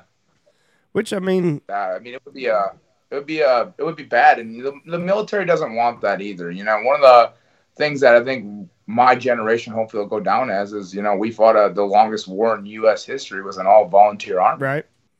Yeah. Yeah, but, there was that call to action of 9/11, We haven't had that. Absolutely. It was the Pearl Harbor. It was Yeah. So when, and I might ask you this on the last one, but when does the pain set in? You say you hurt all over, but when does the acute pain of your arms and your legs and just everything kind of kick in? Not even when I really woke up in the ICU. Not even really then. It probably took. I was pretty heavily sedated. I remember coming out of my first couple surgeries. It was a lot of that stuff in the ICU. Honestly, the day that I was blown up was a lot more clear than the following few days after in the ICU. I remember it just felt like a lot of in and out of surgery. But it was the most uncomfortable I always felt like I needed to readjust myself when I was laying in the bed. You'd be sick of laying in one spot. But it kind of turned into I kind of learned that I was just sore all over. So it wasn't necessarily the one spot that I was laying in. It was every spot that I was laying in, And it was just it was just a lot of pain all the time, kind of everywhere. Generally, my back was so sore. My whole pelvis was sore, my shoulders were sore. I was blowing all over the place. Shoulders broken, But I think when I really started thinking about pain, the worst pain that I had was once I started getting skin graft. And they started those donor sites, man. When they started putting my arms really back together, that's when that's when I really had the pain. I could still take myself back to those days of them peeling them wrappers off my belly and then watching them bleed, from the donor sites, and having the heat lamps on me, cooking me to try to dry those out so they'd scab up. And they're trying to find more places to take donor sites from, because they couldn't take them from my back or my bottom because I had to lay on those. Right. That's all I had left to lay on, And it's not like they could take a little off my leg or the inside of my thigh because that had just been blowing up, I mean, they were running out of skin to take, and luckily there was enough donor sites that they could take from. But when I think of the pain that I had, that was probably the most painful that I had was the skin grafts, And then the phantom pains in the hospital were next level too, Phantom pain is, for those that don't know, is when you're missing a limb. It still feels like your limb is there, and it's an invisible pain. You haven't been pain your foot; it's not even there anymore, and the pain is excruciating. I always explain it as a nail being stabbed into my foot. That's kind of how it feels, and super uncomfortable. And sometimes, like in my right leg, I'll just get especially when it's cold out, I'll just get I'll feel like my heel is super dull and achy, like a dull, achy pain in my heel, like I bruised it or something like that, and I've been walking on it all day, That's so crazy. Like, you still have phantom pains? Oh, yeah, all the time. Yeah, all the time I'll get them. Will they ever go away? It's super trippy. I mean, they get better over time. I mean, when the first couple of years, I get them all the time, and you get less and less of these things. And sometimes I'll just get zingers all the time. I mean, I'll probably have 30 or 40 zingers a day where I'll just be like a quick one shot. You'd be like, oh, right. Yeah, that was a good one, And most time, heck, I've had them when I'm giving speeches. People don't even know it, sometimes, they just come and go so quick. It's just kind of a quick, you might make you stop breathing for a quick second or something like that. It's just a good shot of pain. But for the most part, you get them under control and you start to learn how to live with them. And the hot and cold, up here, when it gets super, super cold and you're in your, 70-degree house and you go out and get in your 30-degree truck, and then you go pump some gas, so you get out of your truck and you're out in the cold for a minute, and then you get back in the warm. The constant hot and cold kind of messes with those nerves a lot because you carry a lot of fluid in your legs, just because you don't work them as much as you used to. So you have some extra fluid sitting in those legs, and the constant heating and cooling expands and contracts on those nerves and kind of fires them up. That's interesting. I never would have thought the phantom pain would be like that. I've always heard of it. I didn't think it was a long-term deal. I figured it was something, for 2 or 3 days, and eventually it would go away. Well, it's just kind of a double son of a bitch, because you ain't even got your foot. It hurts. A double son of a bitch. You don't even have it, and it still hurts. Yeah, that. So you'll feel like your first girlfriend, I don't even have her, and she still hurts. So you'll feel it like in your heel, where your heel should be. Yeah. That's crazy. Yeah. What the hell? Would you have ever thought it would last that long, Andy? Not this many years. I mean, I've heard, I like Jeff said, I knew people have had it, but I didn't know years later it was still like fucking toes hurting. Yeah. And it's weird. Like if, we were going out we're walking out, we're hunting pheasants, and you're like, man, I should have wore some different boots today. My socks are getting damp,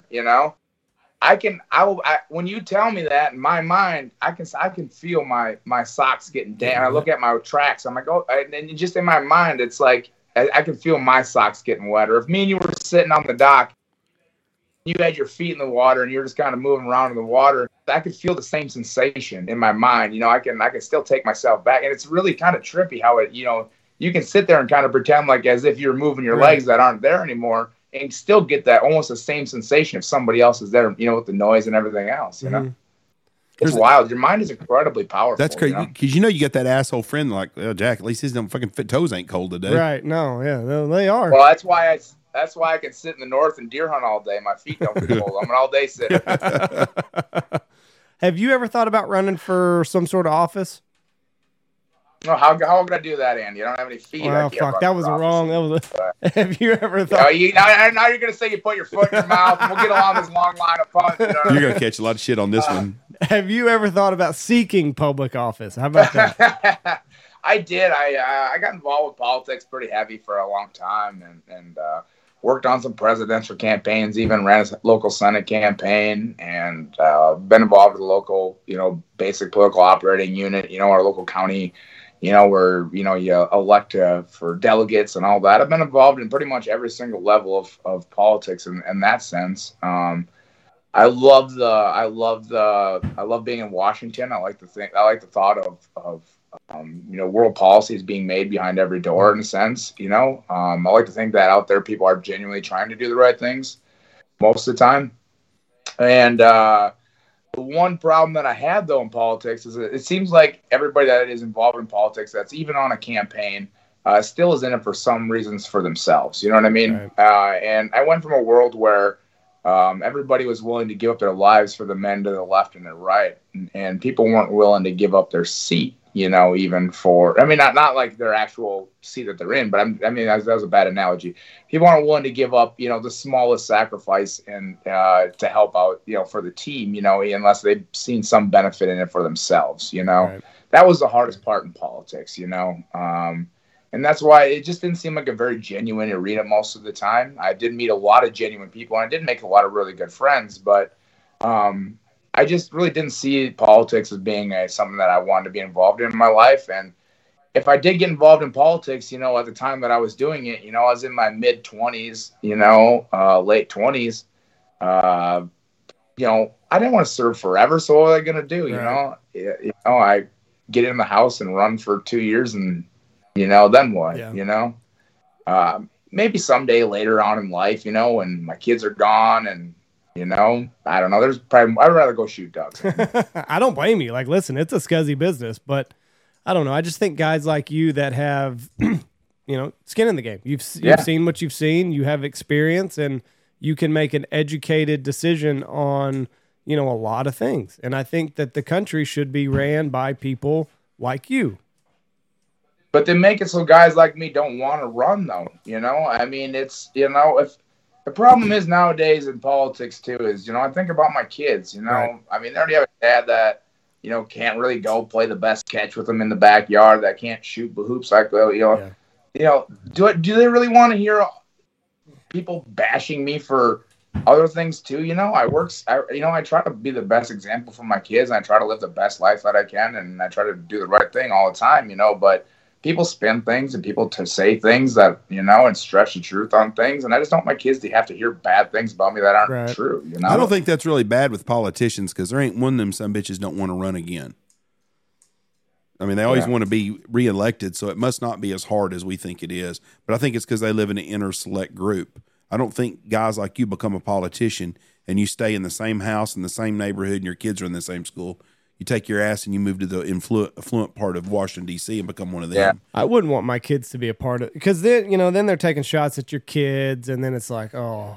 Yeah. And like what happens if, like my kids are in school and some other kid's parents don't like a vote that I made? Is some other kid going to be hacking on my kid because I made a vote? You know what I mean? I don't want none of that. I don't. I know it's like I said, it is not a business that I want to be in either. But I think y'all are both compartmentalizing it, that you're going to be the same life you're living now. And I don't think when you're a politician it's that way. I don't think that Ted Cruz or Dan Crenshaw or Rashida Tlaib or whatever, I don't think their kids are living and going to the same schools they were before. I think they're living in a private school, private area, and they're surrounded by people just like themselves.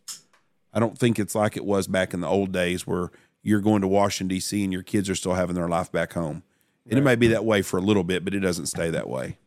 I think one of the things I hated most about politics too is begging for money. Feeling like you need, you have to have money to run a campaign. You just can't not, not ask for money. And that was one thing that I would hate too. I'm not like Trump. I can't go self-fund my own campaign and not be in debt to anybody. If I ran for office, I'd have to go out solicit for donations, and I'd have to ask people for money, and I'd have to ask some people for a lot of money, probably, and that's just not something that that's just not really what I wanted to do in my life. I just don't really I feel like I can make a bigger impact in this world outside of politics than I can inside, the arena. Can you imagine asking for that fucking, like Chris Christie? There's some fucker out there right now that has wrote Chris Christie a check for $100,000 to $1 million. He has no chance in hell of winning at all. What a waste of freaking money. Absolutely a big waste of money. And I would feel bad if I got all that money from the people that I lost. Mm-hmm. Well, then you owe them. Yeah. You don't owe them nothing. You got to give them a solid somewhere. Well, their solid was they was going to give you money and you was going to do them a favor when they was in office is how they was figuring it. But you know that Chris Christie is still on the stage the other day, so he's collected probably $1 million to $10 million. I think that these guys do this to stay relevant so they Yes. can get their TV spot. Yes, there's no doubt about that. And it's on somebody else's money. But I'm like you. I would hate to go and say, hey, donate $100 to me or $500 or whatever, knowing you don't have a chance in hell to win. Because right now in these guys can ask for $5,200. Yeah, and knowing damn well they don't have a chance in hell. Chris Christie has no chance of winning the presidential nomination. Zero. We know that. He knows that. His people know it. But yet they're still fucking out there right now trying to. Somebody right now is getting a call from his office trying to get him to donate some money to him, and it ain't going to happen. I just hope that we can have the next Ronald Reagan or the next conservative version of Obama, in a sense, a young leader that wants to go make a change, that has the right ideas, that can inspire people.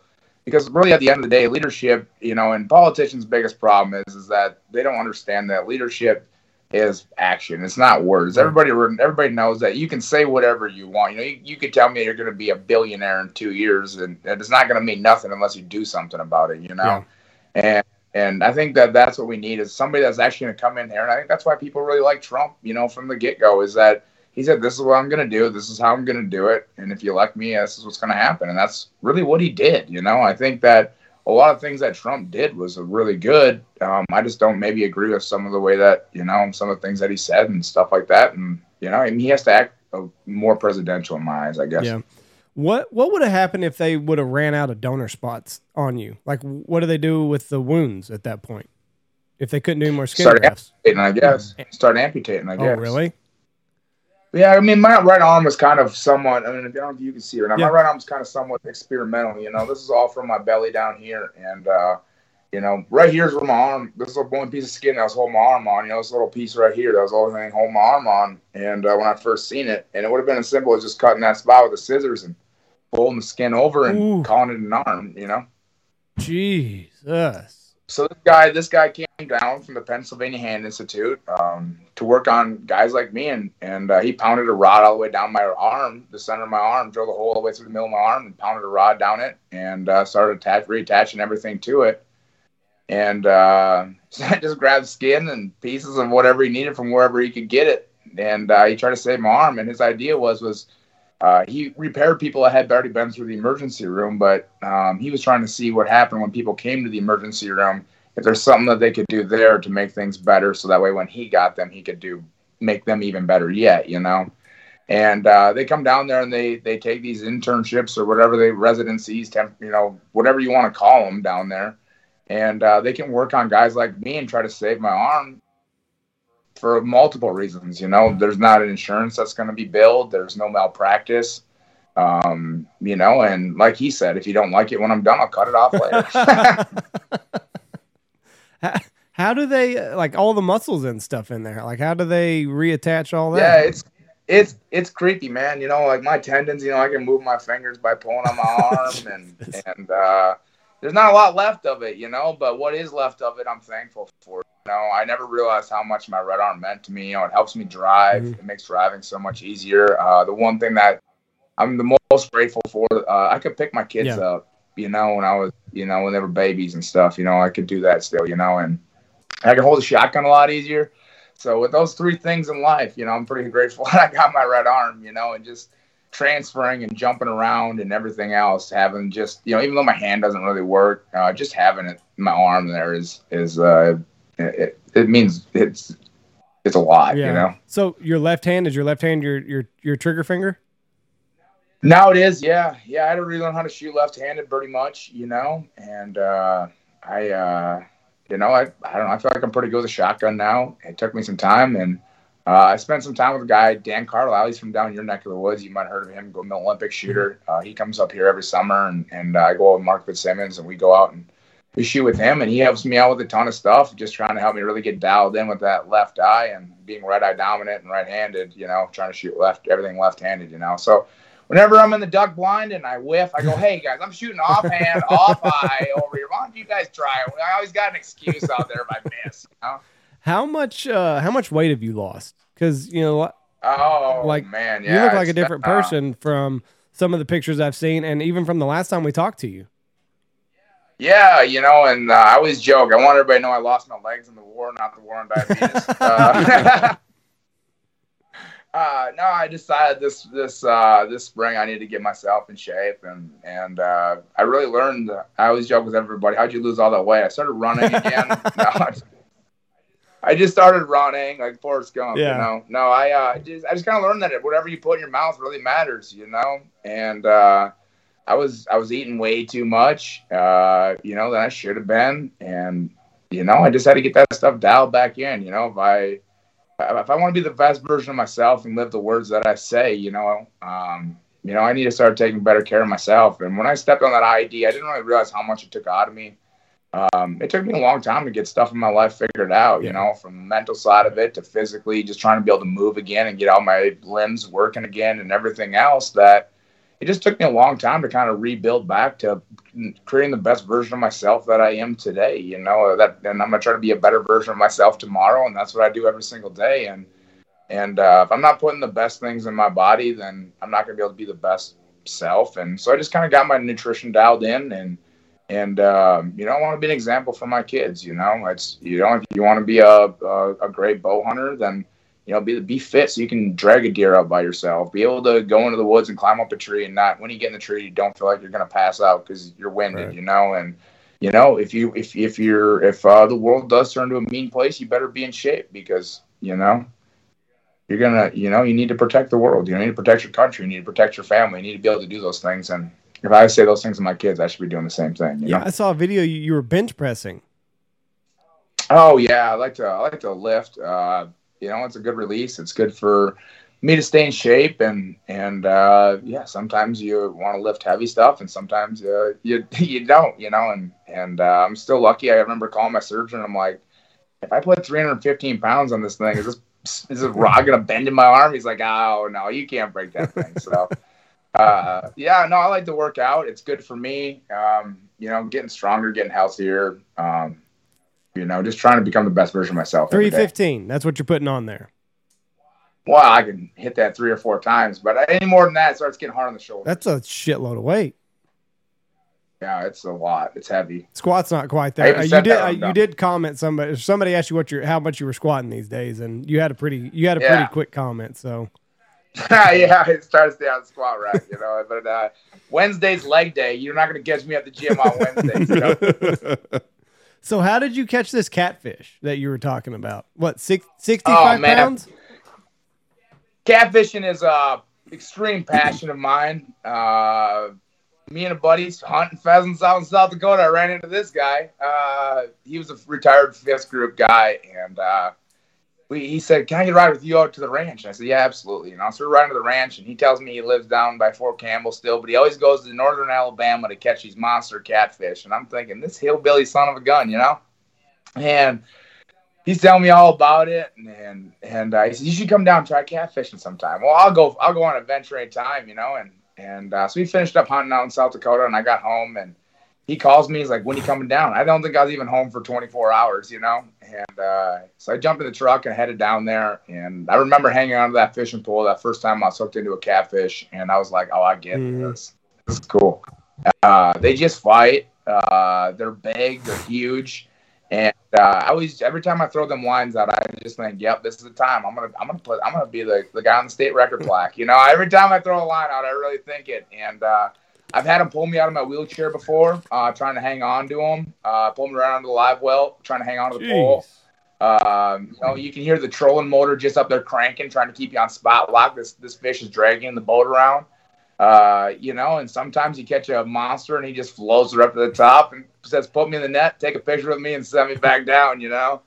And we never keep them. We never really eat them. Everybody asks if I do, and I say, no, there's a grocery store between the landing and the house. I'm stopping to get steak. But no, they're just a ride to catch. You go out there, sometimes you're in 30 feet of water, sometimes you're in 90 feet of water, and you do a lot of dragging, a little bit of suspending, and just depending on conditions. And I think that's really what I truly love about anything in the outdoors. It doesn't really matter what I'm doing. If I'm shooting ducks somewhere up in North Dakota, or if I'm catching fish in Alabama, or whatever it may be, I think the one thing that I really enjoy about the outdoors is all the adversity that we face, whether it's the wind, the conditions, the whatever it may be, but it's always just overcoming that adversity. You know, the fish aren't biting this way. Let's change up the way we're hooking our bait. You know, let's do this. I always like the constantly trying to become a better at whatever you're doing and fighting the adversity and trying to put it all into correlation into whatever it is you're trying to do, you know. And it keeps you distracted from the things in life that you want to be distracted from. If you fall in love with the outdoors, you know, you're always checking wind speeds, you're always checking this, and would this blind work on Thursday night when I can get out one night hunting this week or whatever it may be, you know. And you know, after you've been through a lot of awful things, you know, the outdoors can give you a place to go and hide, you know, from all those bad things. Yeah, 65-pound catfish. That's a hoss. It's a big fish. He came in pretty nice, honestly, and we actually thought we were hung up in a tree at first, and we got hooked into him. We were trying to move the boat over to try to get the hook out of the tree, and I was like, and Roger's like, I don't think that's a tree. I think that's a fish. I said, well, give me that pole. So I got hold of it and I started reeling on it. I said, this is a good fish, and he's dragging us around then, and we ended up getting him pulled in the boat. And sometimes the hardest part about catfishing is honestly getting the dang thing in the boat. You know, you got a 65-pound non-willing participant. Right. You got yourself in troubles here. Sometimes they get out of hand, you know, and then you get them in the boat and you're trying to hold them for a picture and they're slapping you in the face. You got slime all over you. It's just a riot out there. Have you talked to any of the people that were there the day that saved your life? Oh yeah. I mean, me and Doc have seen each other numerous times. Whenever I go through St. Louis, I see my old platoon leader. I've seen a lot of the guys, spent a lot of time with a lot of the guys that were with me that day when I was wounded. Yeah, absolutely. Do you like that? Do you kind of like that reunion, or is it one of those things that you're just like, you kind of hope to move past? No, I mean, it's always great. I mean, Hurley, the guy that I was wounded with that day, he just moved up here to Minnesota just over a year ago, you know, and he's up here now. And so I see him, you know, all the time. And you know, I love seeing my guys. Yeah, I love spending time with those guys, you know, and I think it's good too for those guys to see that I'm living a good life and I'm still out here doing stuff. And you know, it was worth saving my life that day, you know. Yeah. I mean, it's such an inspiration. I mean, you know, you really are. Just, you know, I just think about it too. Like if you're laying around, you know, doing nothing with your life, you know, like those guys that saved my life that day, it'd be a huge slap in the face of them, you know. For if I just laid around and waited to die the rest of my life after they pulled me off the battlefield, you know, they should have just let me die out there otherwise, right. You know. And one of the things I remember, you know, from the last time we talked to you is, you know, you just never took any, and you know, they kept telling you, oh, this depression's going to come, the depression's going to come, and it's like, still waiting for it. Still waiting. Yeah. I mean, you know, life is what you make it. It really is, you know. And I tell my kids all the time, you know, if everything in your life is your fault, whether good things happen to you or bad things happen to you, everything in your life is your fault. You know, if you're out there doing the best you can every single day and you're doing the right things, good things are going to happen, you know. And if you can approach things with the right attitude, you can overcome anything. You know, with a bad attitude, you can't overcome anything. And after you've been through things that I've been through, there's not too many things in life that you can really throw at me that I'm not really going to believe that I can't get through a situation, or that I don't know if I can do this, or I'm ever going to doubt myself because of all the things that I've been through. I mean, I've walked off a chopper in the middle of the night, you know, willing to take on some of the baddest dudes in the world, you know. What can I do in this world now? You know, I've had all four of my limbs ripped off and woke up in a hospital bed with literally nothing in my life. You know, I had nothing at that point with me. You know, I didn't have anything, you know, and here I am sitting here today, you know, happy as ever. So sometimes we find ourselves down. It's as simple as doing nothing but just looking up and heading in that direction. Yeah. You know? How many other close calls did you have while you were over there where it was like, I mean, that could have gone, you know, a totally different way? Yeah, I say all the time, you know, the day that I was wounded probably wasn't even the day I was closest to dying. You know, when we were gunfighting over all the time, you know, you hear them. You know, if you hear them crack, that's good news. You hear them hiss, that was close. You know, they're shooting at us all the time. You know, you'd be out in the middle of a field and you just start eating rounds. You know, you get in these corridors, you can't tell which way the gunfire's coming from. It's echoing so bad. You know, it's just, you don't know if it's your guys shooting or if it's them shooting. You know, you don't know if it's that guys flanking. You know, so there's stuff flying all over all the time. I remember one day my buddy Dawkins was wounded and we had guys trying to get down there with trucks to drive him out of there to go get him onto a helicopter. And And I was just coming down the ditch. I was up on the corner of it, and the mine roller in the front of it was rolling down this wadi, and it hit an IED. And the tire off the mine roller came flying about, lopped my head off, you know. You just never know over there. I mean, not only was it people shooting at you, but, you're fighting around these graveyards with rocks everywhere. There's a lot of ricocheting going on, too, And so you just never knew what it was, where it was coming from. You get in these gunfights, and, you'd be trying to hear an RPG go off, and then you hear it land, and you can kind of keep track of that. There'd be 2 in the air, and then you'd be 1 in the air, and then you're, all right, we can shoot now. And, you'd be trying to keep track of stuff, and then they start volleying too many RPGs at you, and you can't keep track of how many are in the air, and you just kind of got to gamble sometimes and get up and get shooting, and gain fire superiority. Yeah. What? So you said if you hear them crack, you're okay, but if you hear them hiss, it was close. That was close. Yeah, that was close. Yeah, it's just you can tell the difference. You get shot at enough. How close it was to you, and if it was actually meant for you or somebody else. And and you kind of gotta. Usually if there's one, there's a lot more coming. So how long does it take to kind of adjust to now everywhere you go, the potential for a fight is, great. I mean, everywhere you go is a threat. You know what I mean? Like you get over there, you're prepared on paper as far as much as the government can get you prepared for going over there. But like when the bullets start really, really flying and getting close, how long does it take you to adjust? Adjust to just what's going on. Just knowing that like everywhere is a problem.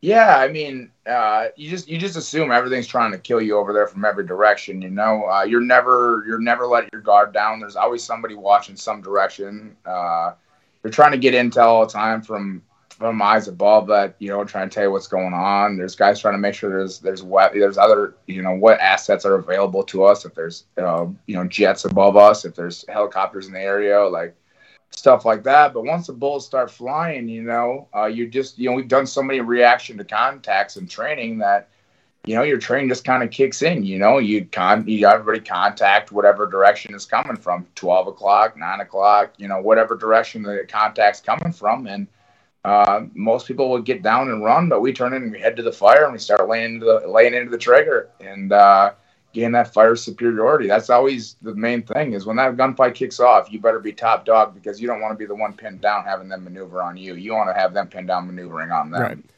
Do you bring that paranoia back home with you at all? Or is that something that you don't really have?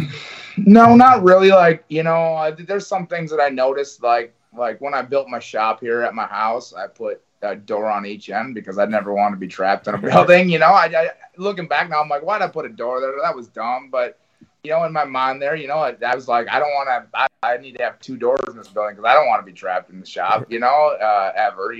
Certain things like that, you start putting, you don't want to ever find yourself in certain situations. But, there's this race I go to every year in St. Louis, and there's a huge explosion before the race all the time, like pyrotechnics, And I remember this last year, it went off and I about hit the floor and somebody's like, oh my God, did it scare you? And it's like, it's not like it took me back to Afghanistan. It wasn't like that. It was more like I've heard it so much that I know when shit goes off, you just need to get down or it's going to hit you in the head, bro. It's just, it's not like I'm scared. It's just, it's happened so often that, or you hear that, some people hear a crack behind them and they look.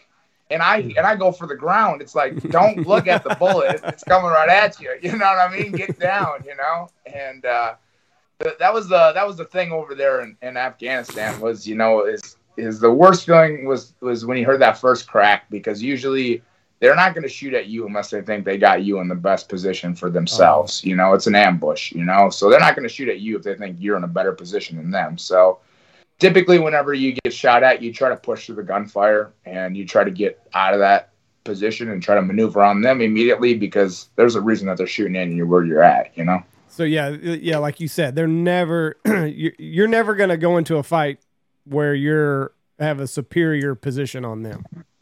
Well, think about it. I mean, if you see a bunch of ducks land in one spot in the field, that's where you're going to go set up in that field because. That's where that's where you're gonna go ambushing is where it's best for you. You're not gonna set up in a bad spot where you got no cover and or you're profiled so bad. It's like sitting out in the middle of a field trying to deer hunt, thinking you're sitting in a blind. It just doesn't. It's not the best position for the deer hunter. So everything's working against you over there. Everything all the time. Yeah, it's and then usually, if you're not getting gunfire from a certain direction, they probably want you to go that way because there's probably an ID on the other end of that. Jesus. And basically in Afghanistan, you always took the stupidest way possible. If there's a path right in front of you that's the cleanest path in the world, you're going to climb up on that wall and you're going to walk down the damn wall. You know what I mean? It's anything that didn't make sense, that's the way that you went. You just try to think of whatever made sense, do the opposite and head that way. If they're like, nobody would ever walk across this grapevine field here. You have to hop over 50 walls. Yeah. Well, guess what we're doing? We're hopping over 50 walls, Was there any part of Afghanistan that was pretty? Oh yeah. There's tons of Afghanistan. It was beautiful. The sunsets in Afghanistan with the mountains in the back was the best, It was super cool being down on the Arghandab River and looking across the river and seeing the red desert. It's just pure sand on the other side of the river, and we're standing on this fertile soil.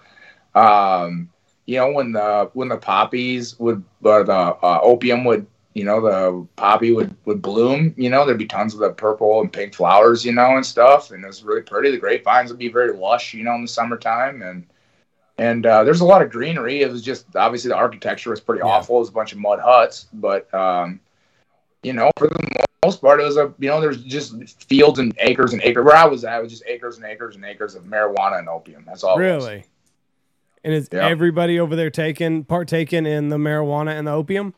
No, nobody. Nobody is. That's against the religion, So basically, they just export it through probably a port in Pakistan, or take it by car to Europe. And after I was wounded, I know there were some of my guys that were running missions with like CIA, DEA, going and raiding these labs, that were basically, tearing down the opium into raw tar, So what do they do? How'd they figure out how to make opium? They've been doing it in the Chinese in the 1500s. But what do you have to do to it? I have no idea. You peel that.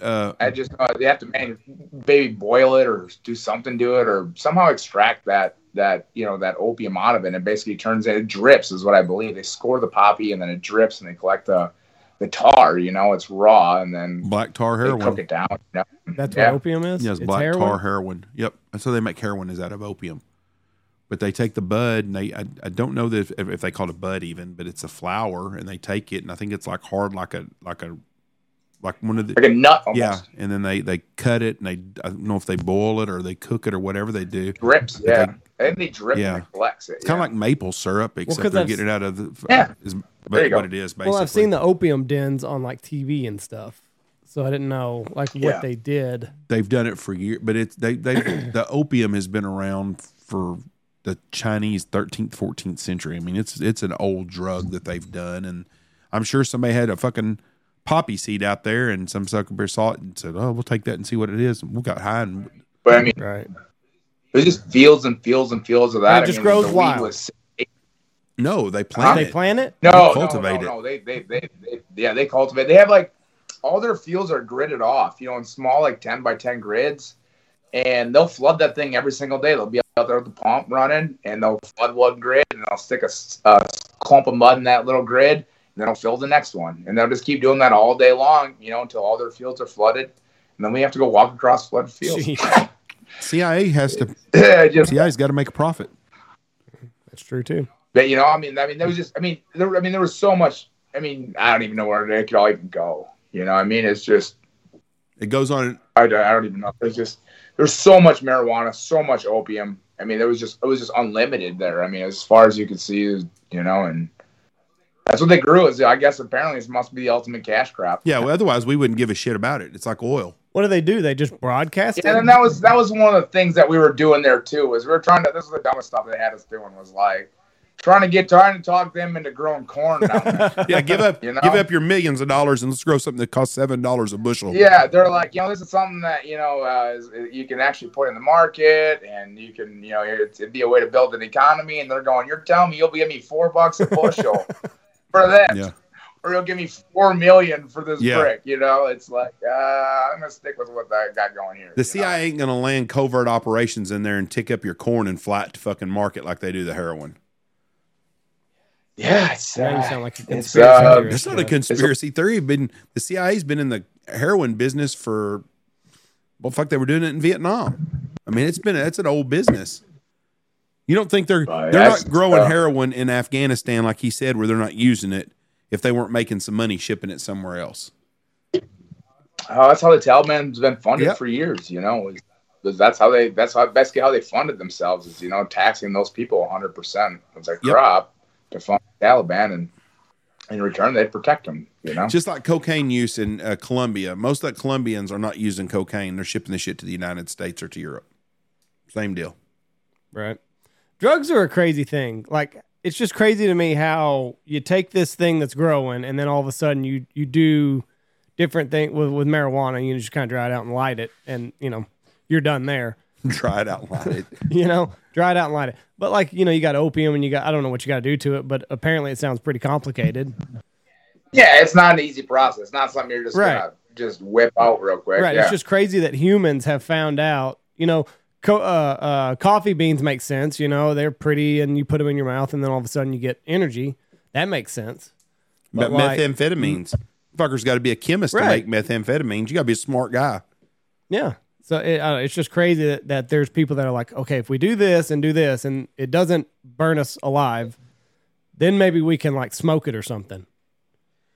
You have to realize though, back in the day though, think about how much time these people had to do nothing. Yeah, you know what I mean? It's not like they were bored at night scrolling on TikTok. You know, I mean, they're probably out there tasting plants and stuff in the evening. You know, and that plant smoked up. You know, maybe try this one, and then found out that wasn't very good, and that's how they ended up with popcorn. You know? Yeah, I don't know. We love getting fucked up as human beings, I guess. Yes, sir. Oh, it's. I think it's. I think people like to really escape reality. I think that's what it is. They don't like the reality around them, and it's their way of escaping it. And you know, I for as long as, you know, people have been around. I mean, look at what people have done during the Prohibition just to get you know, messed up. I mean, people died just to get drunk. Bathtub gin. Well, I think elephants will keep fruit in their mouth until it ferments so that they get So, you know, all animals like escaping reality, I guess. So what's next for you? Oh man, I'm working on another book. Hopefully have that done here by the end of the year. You know, I've been podcasting a little bit on my own. I got a podcast out of the Mankato here, you know, and we're just talking to people about the service that they do in our community and trying to highlight them and just sharing their stories. So I've been enjoying doing that. You know, just trying to stay adventurous. You know, I want to get on some more hunts. I want to go in some different places and hunt some different stuff. My true passion in life is shooting things with wings. You know, you know, I want to do something more of that in some different places with some different people, and yeah, I don't know what's gonna come. I'd like to do some offshore fishing. I haven't done a bunch of that, but I'd like to try some of that. Yeah, I just love being in the outdoors, adventures. You know, I thought about maybe trying to go and get scuba certified this winter. Trying to do something like that. I was just trying to be working at something, you know, all the time, you know, some sort, you know. And obviously I got all my business stuff going on. I'm doing a ton of motivational speaking still. I've been traveling all over doing a ton of that. And so, well, that's really good right now. You know, I'm really happy with the way things are going and progressing. And there's always something going on. We got the racing team we race with all summer long. You know, we're racing anywhere between 40 and 60 nights a year with them all over the country. So that's a lot of traveling. And kids are playing sports and stuff now too. So there's not a whole lot of time to, you know, sit still, you know. Do you enjoy the riding process? Yeah, I do. I feel like if I don't talk about my experiences as much as I can and the things that I learned by going through it, then it makes my sacrifice worth nothing, you know? If I went through this all and learned a bunch through it and didn't share with anybody, then that's kind of selfish and it's pointless in a sense, you know? So I find, you know, writing as a way to honor my sacrifice and the things that I've gone through, you know, to try to make the world the best place that it possibly can be. So people understand what it means to impact somebody's life, because so many people have impacted mine. You know, when you make things about somebody else, you can't fail for yourself, you know, because you don't want to let anybody down or you this or that, but it's really easy to talk to yourself, make excuses for yourself, you know, and things like that, you know? Well, listen, we've gone on almost 2 hours. It's been another great episode. I appreciate your time. Next November, you need to make plans to get down here. Shoot a speckle belly. I would love that. Yeah, I'd love that. And if anybody wants to get a copy of my book, they can go to jackzimmermanmn.com, or looking for me to come speak to your company or school or church or whatever it may be, you know, have a dinner or something like that you'd like to see me come speak at, put us in a request, and we'll see if we can work it out so I can make it to their event or company or whatever it is. And it's jackzimmermanmn.com. That's the website? Yep, as in like Mike November, as in Minnesota. Yeah, Minnesota. Yeah. That's the easiest way to get a hold of you that way? Yeah, for sure. Go on there, go to my social medias, Jack Zimmerman, 5 minutes, 300 seconds. That changed my life. And or Instagram, Jack Zimmerman 23. Yeah, any of those places, hit me up there, and we'll see if we can work something out for me to come speak to your group. And go ahead and buy a copy of my book off my website. Very cool. Yeah, and then we got another book coming out hopefully by the end of the year. Yeah, we're looking at writing a book about outdoors through the eyes of combat. You know. Cool, very cool. Well, listen, when that comes out, we'll get you on after hunting season or something. It's kind of balls to the walls for us, so maybe in February or March, get you back on here and talk about your new book. Perfect. Thanks, awesome. Danny. Awesome. Hey, thank you, Jack. I appreciate it very much. God bless you. Have a great Thanksgiving, my friend. Yeah, you guys too. And keep up the good fight, and keep making these great podcasts. I know everybody enjoys listening to them. Thank you very much. Well, have a happy holidays. Thanksgiving and Christmas are here. Spoil those kiddos. Yeah. Support those sponsors, right? Yeah, there you go. See you, bud. Yeah, bye. Thanks, man. Great guy. True American hero. He is. Yes, he is. All right, it is time to go scout now. It's warm again. God almighty. Flies. In here. The flies. You're always bitching about flies. Some guy asked me the other day about wasps. He says, y'all got wasps and yes, flies we have and wasps everywhere in your stuff? I said, no, just Andy bitches a lot, but we do have flies again. It happens when it goes 26 and 24 degrees 2 mornings in a row to 95 a week, and now we're back up to 65 again. Yep. It's supposed to be wet Thanksgiving, from Thanksgiving to Sunday, they say that week, so hopefully we'll see. All right, thank y'all for listening to us. God bless y'all. Have a great week. Anybody looking for a hunt, I have November 29th, November 30th, and December 1st open. 3 days goose hunt, lodge and meals. It's $900, normally $1,350. I can do a group of 6 to 8 guys that day. November 29th, 30th, and December 1st. Thank you. God bless y'all, and have a great week. Ladies and gentlemen, go check out all of our amazing sponsors. Check out Stanfield Outfitters. It's not too late. You can book that last-minute goose hunting trip out here. Alpha Outdoor Specialties, Hemp Hill Farms, Mossberg, Double T British Kennels, Ducks Unlimited, Lucky Duck, Looking Glass Podcast, Shin Gear, Dirty Duck Coffee, Dive Bomb Industries, Pacific Calls, Boss Shop Shells, and MLR Graphics.